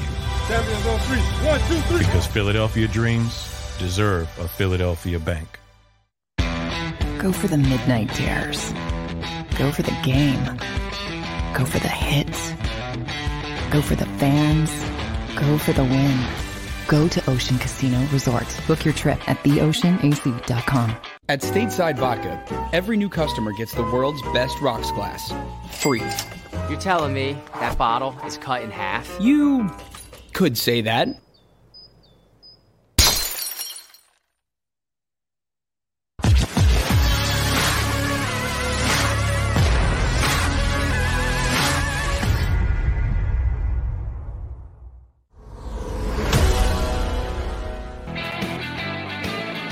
We've got the Mac guys here on Birds 365, and we've got a well-refreshed guest. He's out in the car. He's drinking something. I didn't pick up on that. Was that coffee, Bob? Repressed, yeah. Oh, yeah. Repressed. What? No. I don't know what that word means. You're repressed and refreshed. What do you got? Wawa coffee, or did you go to Starbucks? No, it's it's a Wawa cup. It's home coffee. All right. I got out of the house. Yeah, got to get the oil changed and all that stuff. I would suggest that too for the Eagles. A little oil change wouldn't hurt right now, right? We were talking about a little oil change, by not the quarterback position. Yeah, we're talking about it. No, if he's hurt, not benching. If he's hurt, Bob. If he's hurt, he tweaked his ankle against the Giants. If he shows up Wednesday and it's a significant ankle sprain, I think you could learn a lot about Nick Sirianni's offense if Gardner Minshew was in there. Well, you might be able to, but you'd start a quarterback controversy of not if he's hurt. It doesn't matter. No, he's not going to give that up. We all know that. He played the rest of the game. He is not going to give that position up. That's the guy he is. He's kind of like the Kelsey of the quarterback. So if you take that job away from him, oh man. It'll be entertaining to write about, John. Maybe that if you're looking at it from that angle. I already wrote about it. Hey, Jody, one thing Doug Peterson did really well until the very last year was manage that quarterback position and stay clear of controversies. I don't think Nick has those credentials, and if the front office is doing it, start looking for another quarterback. All right. So when John told you the oil change he was looking at was at the QB position, you rolled your eyes. What position were you thinking about, Mr. Groats? I was thinking about the wide receivers, and I'm not dumping everything on Jalen Reagor. I think that's a little this is a little bit much. I mean, he is what he is. There's a reason that the Eagles drafted another wide receiver a lot lower than him in the next draft. And that's because he's not a first round pick. So, but I would take. I just don't like their passing game either. And John, that's an interesting just concept with Minshew, and I don't know that he would run the offense any better than Hurts. I'm just guessing because he's been in different schemes that he might. But I was really disappointed in Jalen Hurts, the decisions that he made last week. I mean, they gave him Jalen Reagor, and hey, he took it. And you don't throw him. You don't throw a guy the ball that just can't perform in those situations. We all know that. And I think some guy, Clark Judge. I don't know if you guys are familiar with him, but he's a longtime NFL writer. He had a tweet that was hilarious, and it also bore truth. He said, if you have one pass to win the game, why would you throw it to Jalen Reagor? He couldn't catch a cab in downtown Manhattan right now, and what the traffic it's like there. And that, that's not an indictment of Reagor because he's already proved that he's not a number one. But those decisions to throw him the ball, how can you keep, you do take what the defense gives you, but not if it's Jalen Reagor. And some of that is scheme too. I got to lay some of that on the coaches.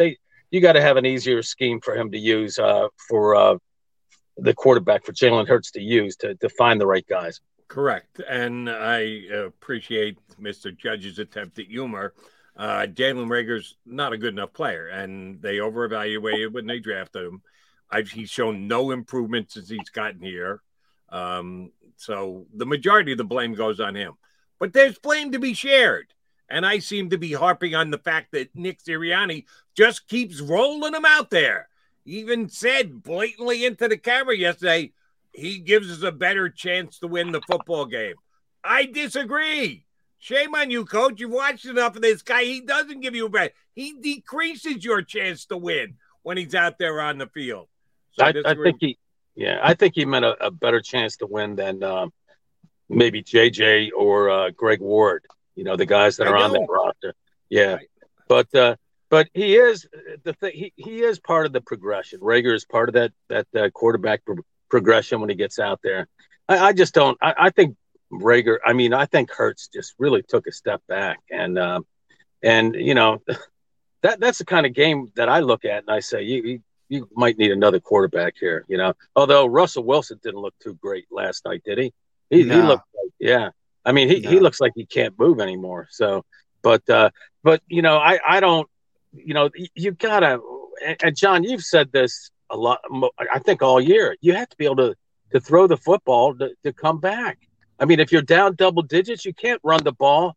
You can't go on a 15-play drive where 11 of the plays are runs. You don't have time, and that's where they are. But this is part of the growing pains.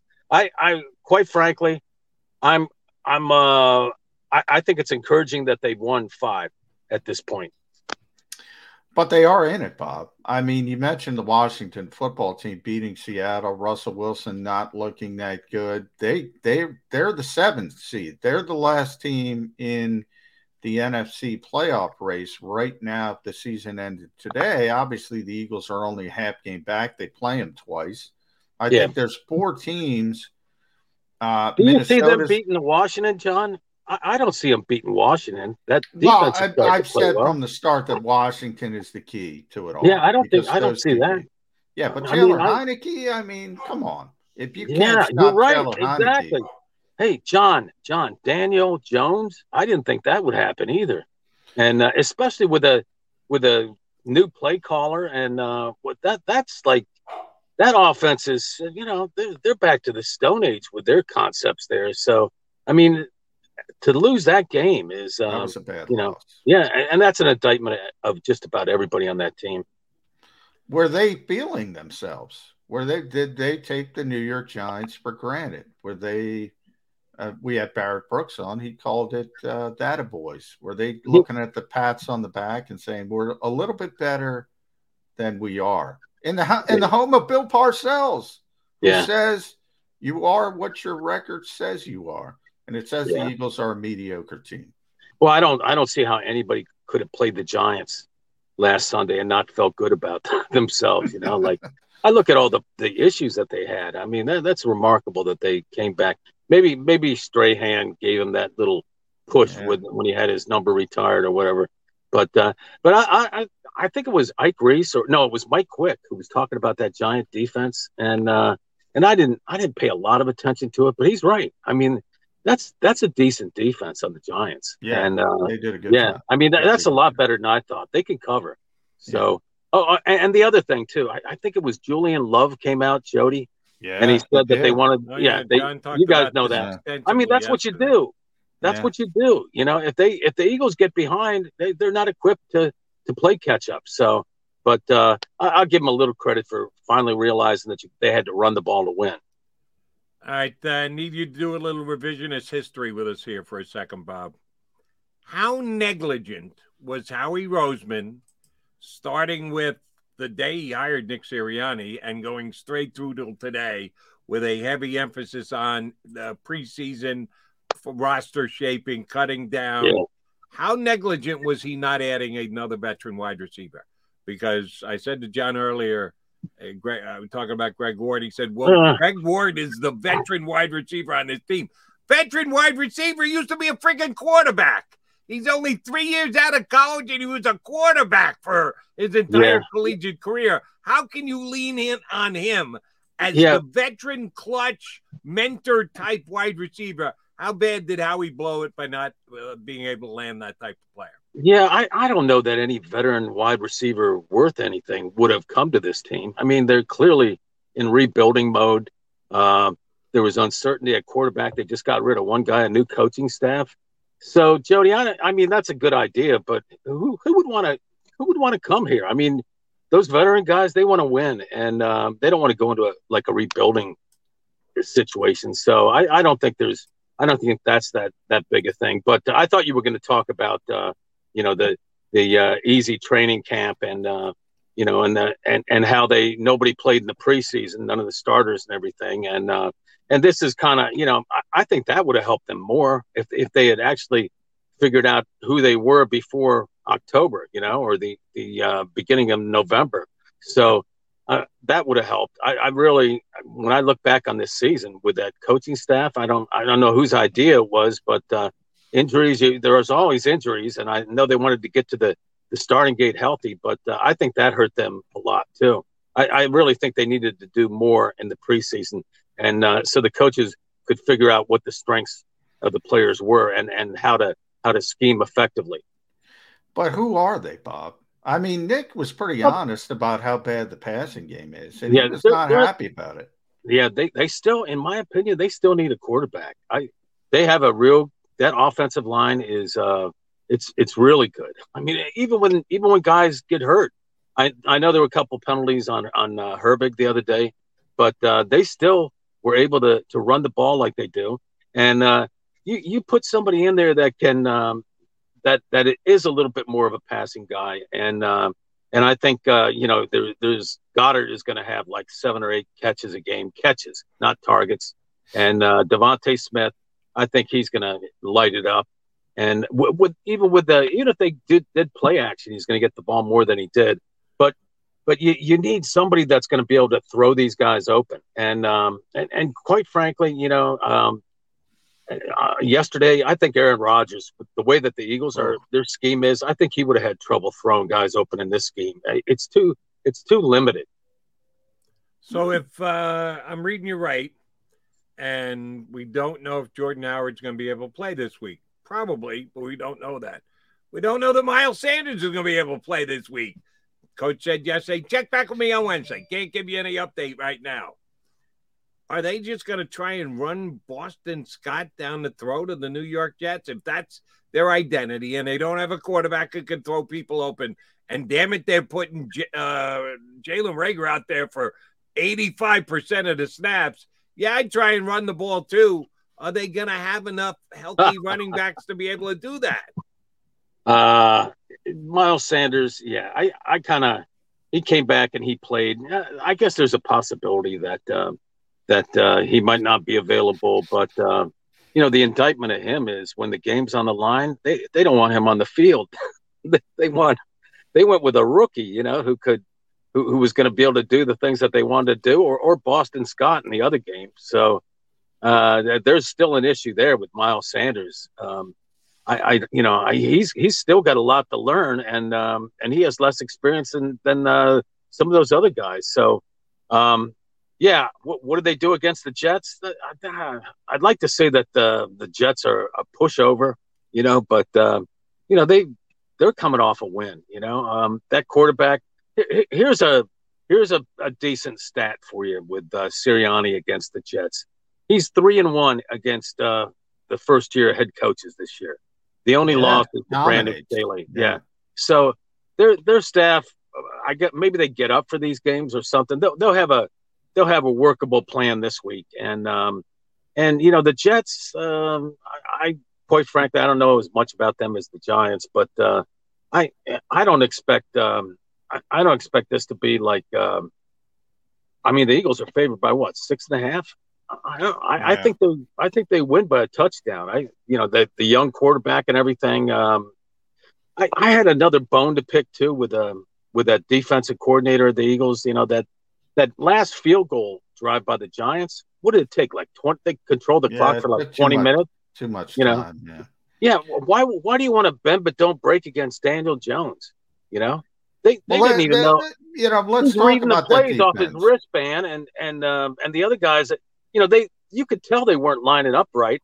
Why don't you put some heat on the guy? Put him on the ground. That was I didn't like that either. That was way too passive.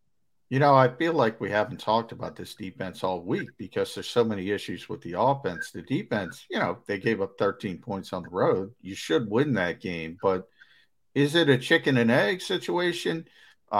Just they're better against bad quarterbacks, or are they starting to figure some things out with some personnel deficiencies? Obviously, they're not terribly talented on the back in the back seven, to say the least. Yeah, that's the first bad quarterback that they lost to. And I'm going to put Daniel Jones in the bad spot. He just hasn't had a good year. I think he has ability, though. But I think, they still got 13 points, and that offense. I mean, in the modern NFL, 13 is pretty good for defense. I mean, right. Yeah, well, it was three more than the previous week, Yeah. Look at the guys. Even look at the guys who scored the touchdowns the last 2 weeks, Yeah.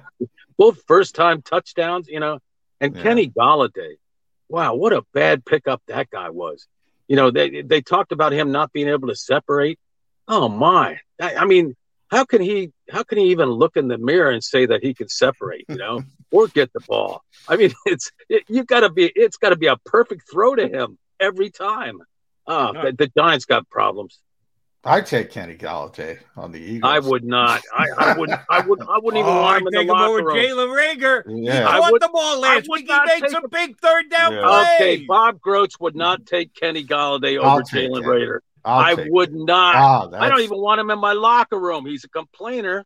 He can't get open, and he complains about it. That is your most devastating criticism of all. Taking Jalen Rager over anybody. Man, I'd take him over Golladay. Former 1,000-yard receiver at some point. I mean, it's not that long. It's not that long a drive from MetLife down to your door. Be careful on Christmas. You might get a visitor you're not looking for. You know what? I would fire Gettleman just based on that move alone. I mean, what was he looking at? I mean, come on. The cornerbacks were like smiling when they were there. They were like, I mean. He just not a good guy, not a good player, and a complainer, No Christmas card for Kenny Golladay from Bob Groats. All right, Eagle offensive line question. Driscoll now done for the year. The second time on IR, nothing you can do about his history. Yeah, that's not good. Herbig is going to be slid into his spot.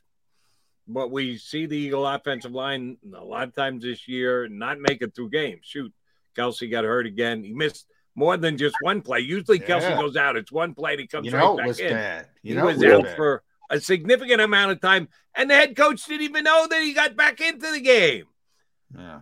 Who's going to get reps if the Eagles suffer an offensive line injury again this week?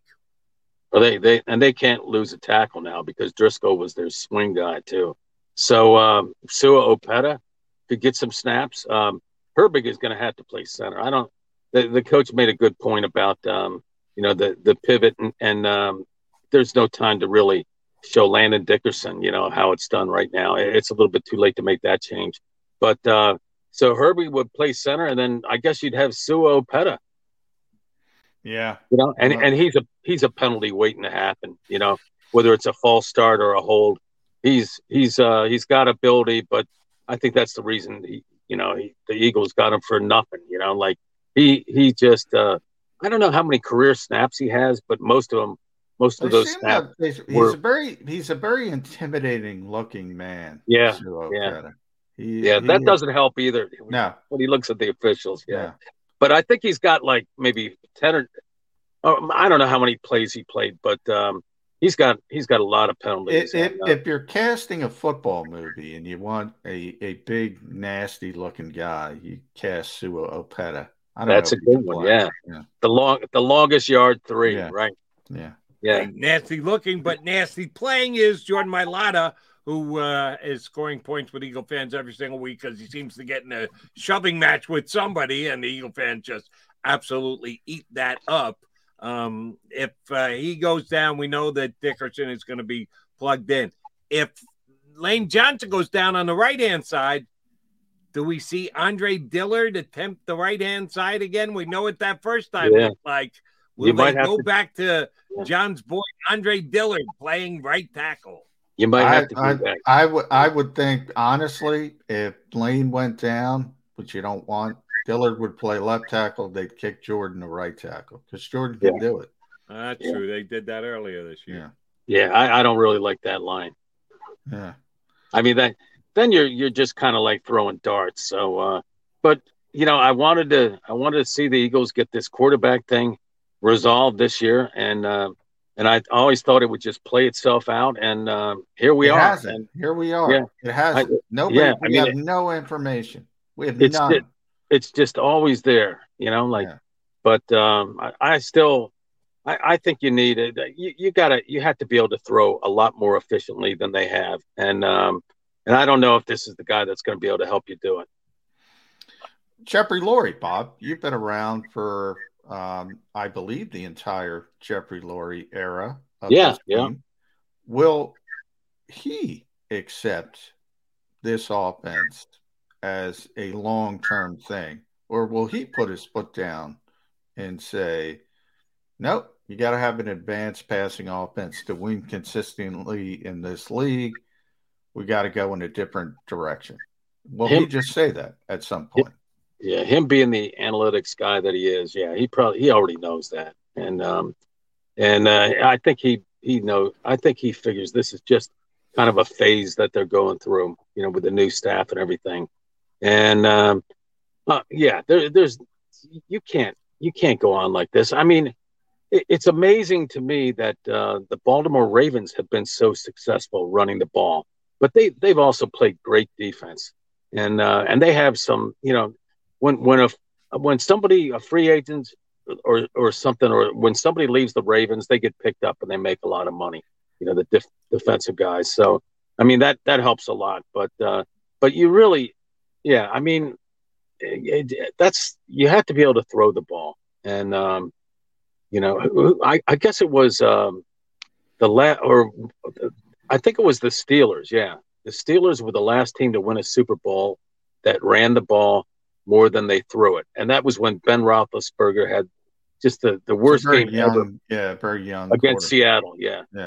I mean, you just don't win that way. You got to be able to get the ball, air the ball out. And Rager Hurts has shown that he can throw. What did he have? 387 earlier in the season. He threw for 387. He's shown flashes, but they're only flashes. There's still that consistency isn't there. And oh, by the way, too, some of those throws on Sunday, I mean, they just not that good. I mean, just not that accurate. Behind guys, not the last throw of the game, but since the Eagles changed to pretty much a run-heavy offense during the Raiders game, but if you use that as the demarcation line, Jalen Hurts since that time, 57.8 completion percentage, under 150 passing yards a game, 4 interceptions, which were the vast majority against the Giants, so that hasn't been as big as a problem, but under 58%, 145 yards per game passing the football.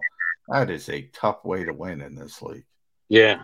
And I was thinking under 60% for that. So this is these next few games are huge for Nick Sirianni too. And his credibility with management, with all the stuff that's going around. And but what we were talking about at the beginning of the show, I see Hurts getting out there, even if he has to, whatever he has to do. The Eagles love Zach Wilson coming out. That was the guy they would have moved up. If they could have got Zach Wilson, he'd be the quarterback of the Eagles right now. You think so? Yeah. He had Zach Wilson. Tremendous workout. Yeah. That workout was incredible. The all-platform throws, Bob. Unbelievable. That workout was so incredible. I called up Merrill Reese, and he told me, Bobby, it's just a workout. By the way, Merrill and Mike were at MetLife Stadium. They were doing it live. Yeah. They weren't at Lincoln Financial Field. So they're going to be there, I assume, again this week.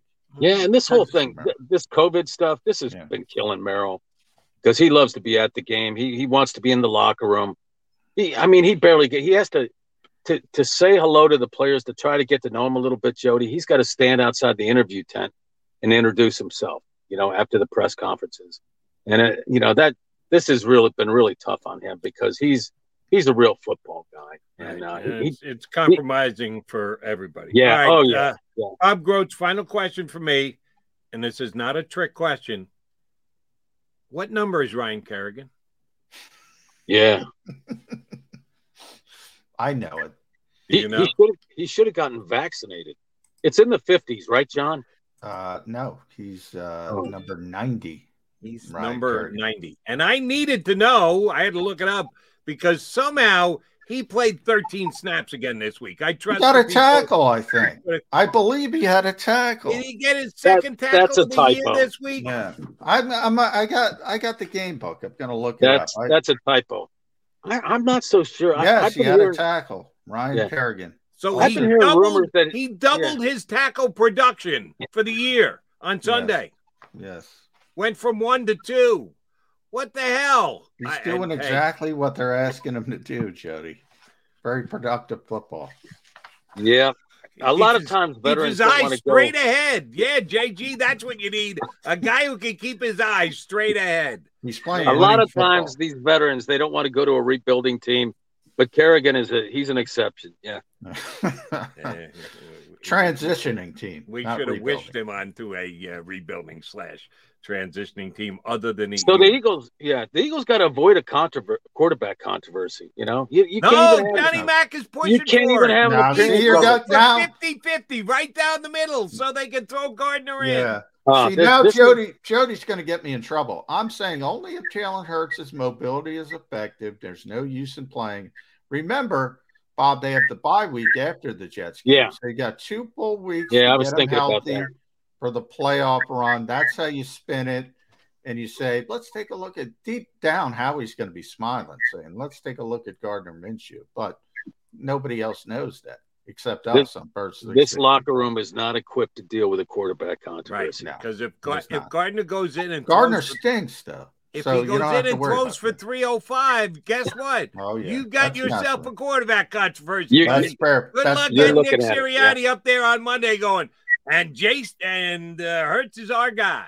That's a fair point. That's a fair point. But see, I didn't even compute that Gardner would play well. You didn't I go didn't that even far. compute that. See, you got to Yeah. think about those things. Yeah. Bob Groats, All right. thanks for taking a coffee All right, break guys. with us. Thanks, Bob. Delaware County Times. Read Bob Groats, the great. Right. I'm going to call him the great Bob Groats. Yeah. Hey, the population is losing. I mean, the population of Delco is declining. So, yeah, there's not a lot of greats left. So, but it's always a pleasure to come on your show, guys. Our Yeah, pleasure. I appreciate All right. it, Bob. Bob Groats going out for a great oil change, and I have faith that he will get just that. I got to get an oil change too, Jody. That reminded me. I keep going up the turnpike. I got to get my oil changed. I don't have time. I know we don't have much time left here, but I got to tell you yesterday, same thing. Shows that were boom, had to run out. My daughter got a flat tire. She was here all weekend. She was driving back to Philly. She got like a mile down the road, went into the supermarket, came out, tires flat. So we get it towed back here at the house. I'm going to take it down to our local garage, does all the work for us. And yeah, there was a big old nail in it. You could see it. It was like, big. So they pull it, plug it, not a problem. Boom, I pull out of the garage. I drive about a quarter mile. They got those idiot numbers that show up to tell you how much tire pressure you got on your dashboard. Yeah. 26. All the rest of them are in the 30s. I'm at 26 on the new tire that the repaired tire that he put on there. Drive back down to the garage. I go, did you put enough air in there? I hated to ask that question. He said, I set it at 34. How the hell's it 26? Second hole in the tire. Had to go back and get another one plugged for my daughter. So yesterday I took care of my daughter. Today I got to take care of myself. I got to go get blood work. You've got my blood boiling by not giving Greg Ward his proper That's level. why you're a pro. You mess it all together. I got your blood boiling. But I hope you drank some water because it's not going to matter, Jody. You're going to get by. Yeah. Just a little water. You're not supposed to have any. I'm having just a little. All right, come back. We'll put a bow on the show. We've only got a couple minutes left here on Birds 365.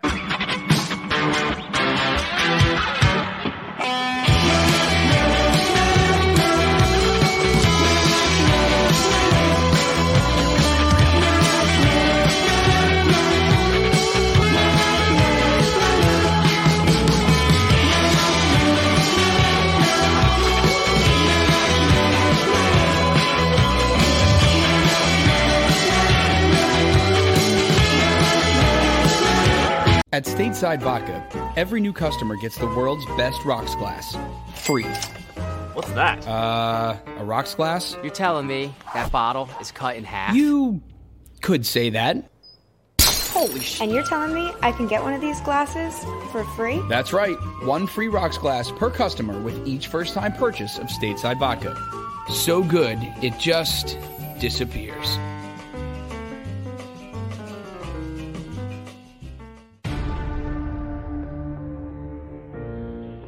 When it comes to the fight against insurance companies, large corporations, and the healthcare industry, injured victims are always the underdog. But that doesn't worry us. At Messa & Associates, we're an injury law firm from Philadelphia, and we come to fight. Our clients know that they've got representation with a chip on its shoulder, and it's the same chip that makes Philly the toughest city in the country. Call 215-568-3500 or visit us online at messalaw.com. Messa & Associates, the toughest injury firm in Philadelphia.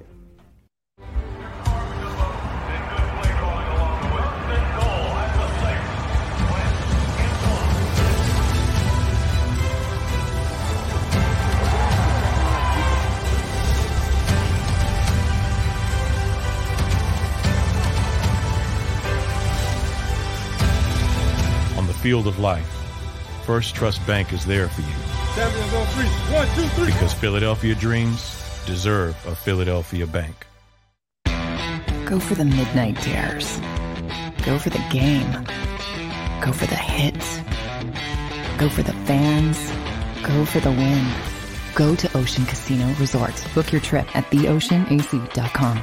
At Stateside Vodka, every new customer gets the world's best rocks glass, free. You're telling me that bottle is cut in half? You could say that.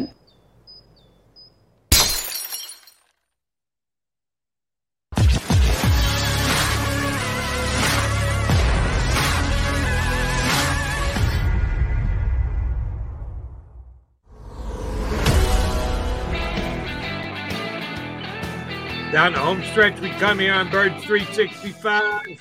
Now come out, guys, McMullen and McDonald. Tomorrow it'll be McDonald and Kerr, correct? You got to do the COVID thing? try to get cleared to go to the New York Jets. Now you're allowed to drink all the coffee you want before you got to go in and take that COVID test, right? I can, yeah. I can drink coffee. I can drink water. Hopefully, I don't, have to blow my nose before the COVID test. That could be an issue. Which, oh, by the way, Dallas plays Thursday night. They played Thanksgiving, and then they've got a Thursday night game coming up right away 2 days from now. No coach. Playing the Saints, who are missing a ton of talent still, and they went from a legit playoff contender to a team that's watching the bottom fall out on it. But the Cowboys are going to have to go without Mike McCarthy, who tested positive for COVID. So the Eagles shot themselves in the foot by losing to the Giants this week. The Washington football you watch that game last night? You watch Washington Seattle? I was in and out. I was trying to catch up on Curb Your Enthusiasm for Jets week, so I was bored. But it was pretty damn boring. Wasn't a great game, but it was had some exciting aspects to it. A blocked PAT taken the other way. Yeah, I did see yards. that. That was great. That was great. Now, Trust Way was kicking because their kicker got hurt, I think. The punter was kicking the extra point. That's why it sort of happened. Right. So you get to the end of the game. Seattle's got the ball. Washington got the ball inside Seattle 10. They're up by 8 points. All you got to do is kick a field goal. There's 2 minutes to play. They can't kick a field goal. So they got to go for it on 4th and goal, and they get stopped. So they give it back to Russell Wilson. He's got to go 96 yards. Yeah.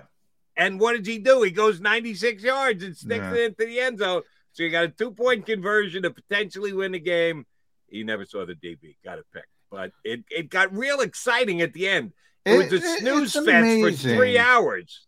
Yeah, it's amazing how you play defense, and we've seen it for years. These teams play defense one way for the majority of the game. They dominate, and then all of a sudden they got a lead. It's late, and they start, playing more cautiously, and team goes right down the field and scores. It is interesting, though, because I think, again, Washington lost their kicker. They went for 2 earlier in the game after taking the lead and got it. That's the reason why Seattle had to go for 2. So it kind of worked out in both ways for it. And I think Washington had set a record for 2-point futility. I think it was 12 in a row or something. They weren't able to convert, and they finally got one.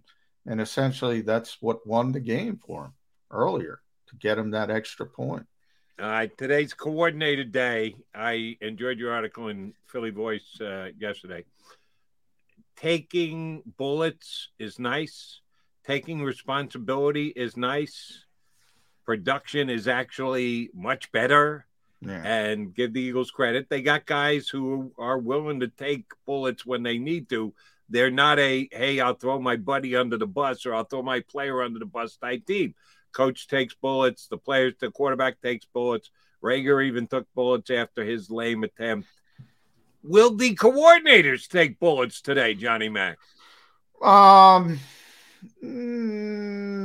I mean, no reason for, as I said, you give up 13 points again against a bad team. There hasn't been much talk about the defense this week. I don't know if it's real or they're just playing bad quarterbacks, but there's not much to criticize them about. Shane Steichen doesn't give me anything anyway, and Michael Clay. The Eagles should probably change, as Barrett mentioned. Their return game hasn't been very effective. Aaron Cepas has been great for the most part. Jake Elliott has been even better. So they're fine on special teams except for the return game. Yeah, I was going to say, you got a legit question for Michael Clay. Everyone else wants to sit Jalen Rager. Do you want to sit Jalen Rager? Get the hell off your punt team, too, because he never does anything there either. Yeah. So I'm surprised they haven't. They made some changes. Remember, at the beginning, Quez Watkins, to be honest, was even worse at kickoff returns than Jalen Rager, and they made the switch from Quez to Jalen on kickoff returns. So they've shown a willingness to change. I'm surprised they haven't given somebody else an opportunity on punt returns. I'd have Boston Scott return kicks, to be honest. He's not great, but I think he would give you a little bit more as both a kickoff returner and a punt returner. He can do both. I say, hey, that's who I want to see returning. Does he get activated on Sundays, or is he always deactivated? Who are you talking? Tate Gowan? Yes. Was he a good kicker? I don't even know. I got no bloody idea, but he looks like a fast guy to me. So, he is a fast guy. That's what I mean. I want to put him in there. Give me a fast guy. You're telling me it's all about speed. Greg Ward can't play because he's got no speed. I got to give you. Return. Hey, number one, I got to give you credit, Jody, for bringing Tate Gowan up. Number one, so I give you credit for that. And then, two, I thought you had some interesting intel about his life as a college kick returner or something of that nature, which I haven't delved that deeply into it. But he could definitely run. That's what I don't know if he has any returner experience. And between you and me, neither do I. But I know what Jalen Rager is. So the alternate option is better as far as I'm concerned. I'd never better option than being here with us on Birds 365. We plan on being back here in 22 hours. I will be. John will be on the phone, so we'll put up a pretty picture of his face because he's got to get to the Wells Fargo Center or the Novacare Complex and get tested for COVID. J-Mac. Fingers crossed, man. 9 players on the COVID list. Mike McCarthy's on the COVID list. It's spiking again. I don't like it, Jody. I don't like it. I hope you come back clean tomorrow, buddy. Stay away from Jalen Rager because he may drop COVID on you. He drops everything else. He could drop COVID on you, too. Thanks for watching, everybody. Like the show. Do me a favor right now. Don't hesitate. Hit that like button. We need your help here on Birds 365. If you missed any of today's show on the Jacob Media channel, listen to the podcast on your way home. Available on YouTube, Apple, and... You know how to book flights and hotels. All you're missing is a tool to plan the travel experiences you'll have once you arrive. That's why you need Viator. Book guided tours, activities, excursions, and more in one place to make your trip truly unforgettable. Viator has over 300,000 travel experiences to choose from. Everything from simple tours to extreme adventures and all the niche, interesting stuff in between. So you can plan something that everyone you're traveling with will enjoy. Real traveler reviews give the inside scoop from people who've already been on the experiences you're considering. So you can plan with confidence. Free cancellation helps you plan for the unexpected. And 24/7 customer support means you can travel worry-free. Download the Viator app now and use code Viator10 for 10% off your first booking in the app. Find travel experiences for you. Do more with Viator.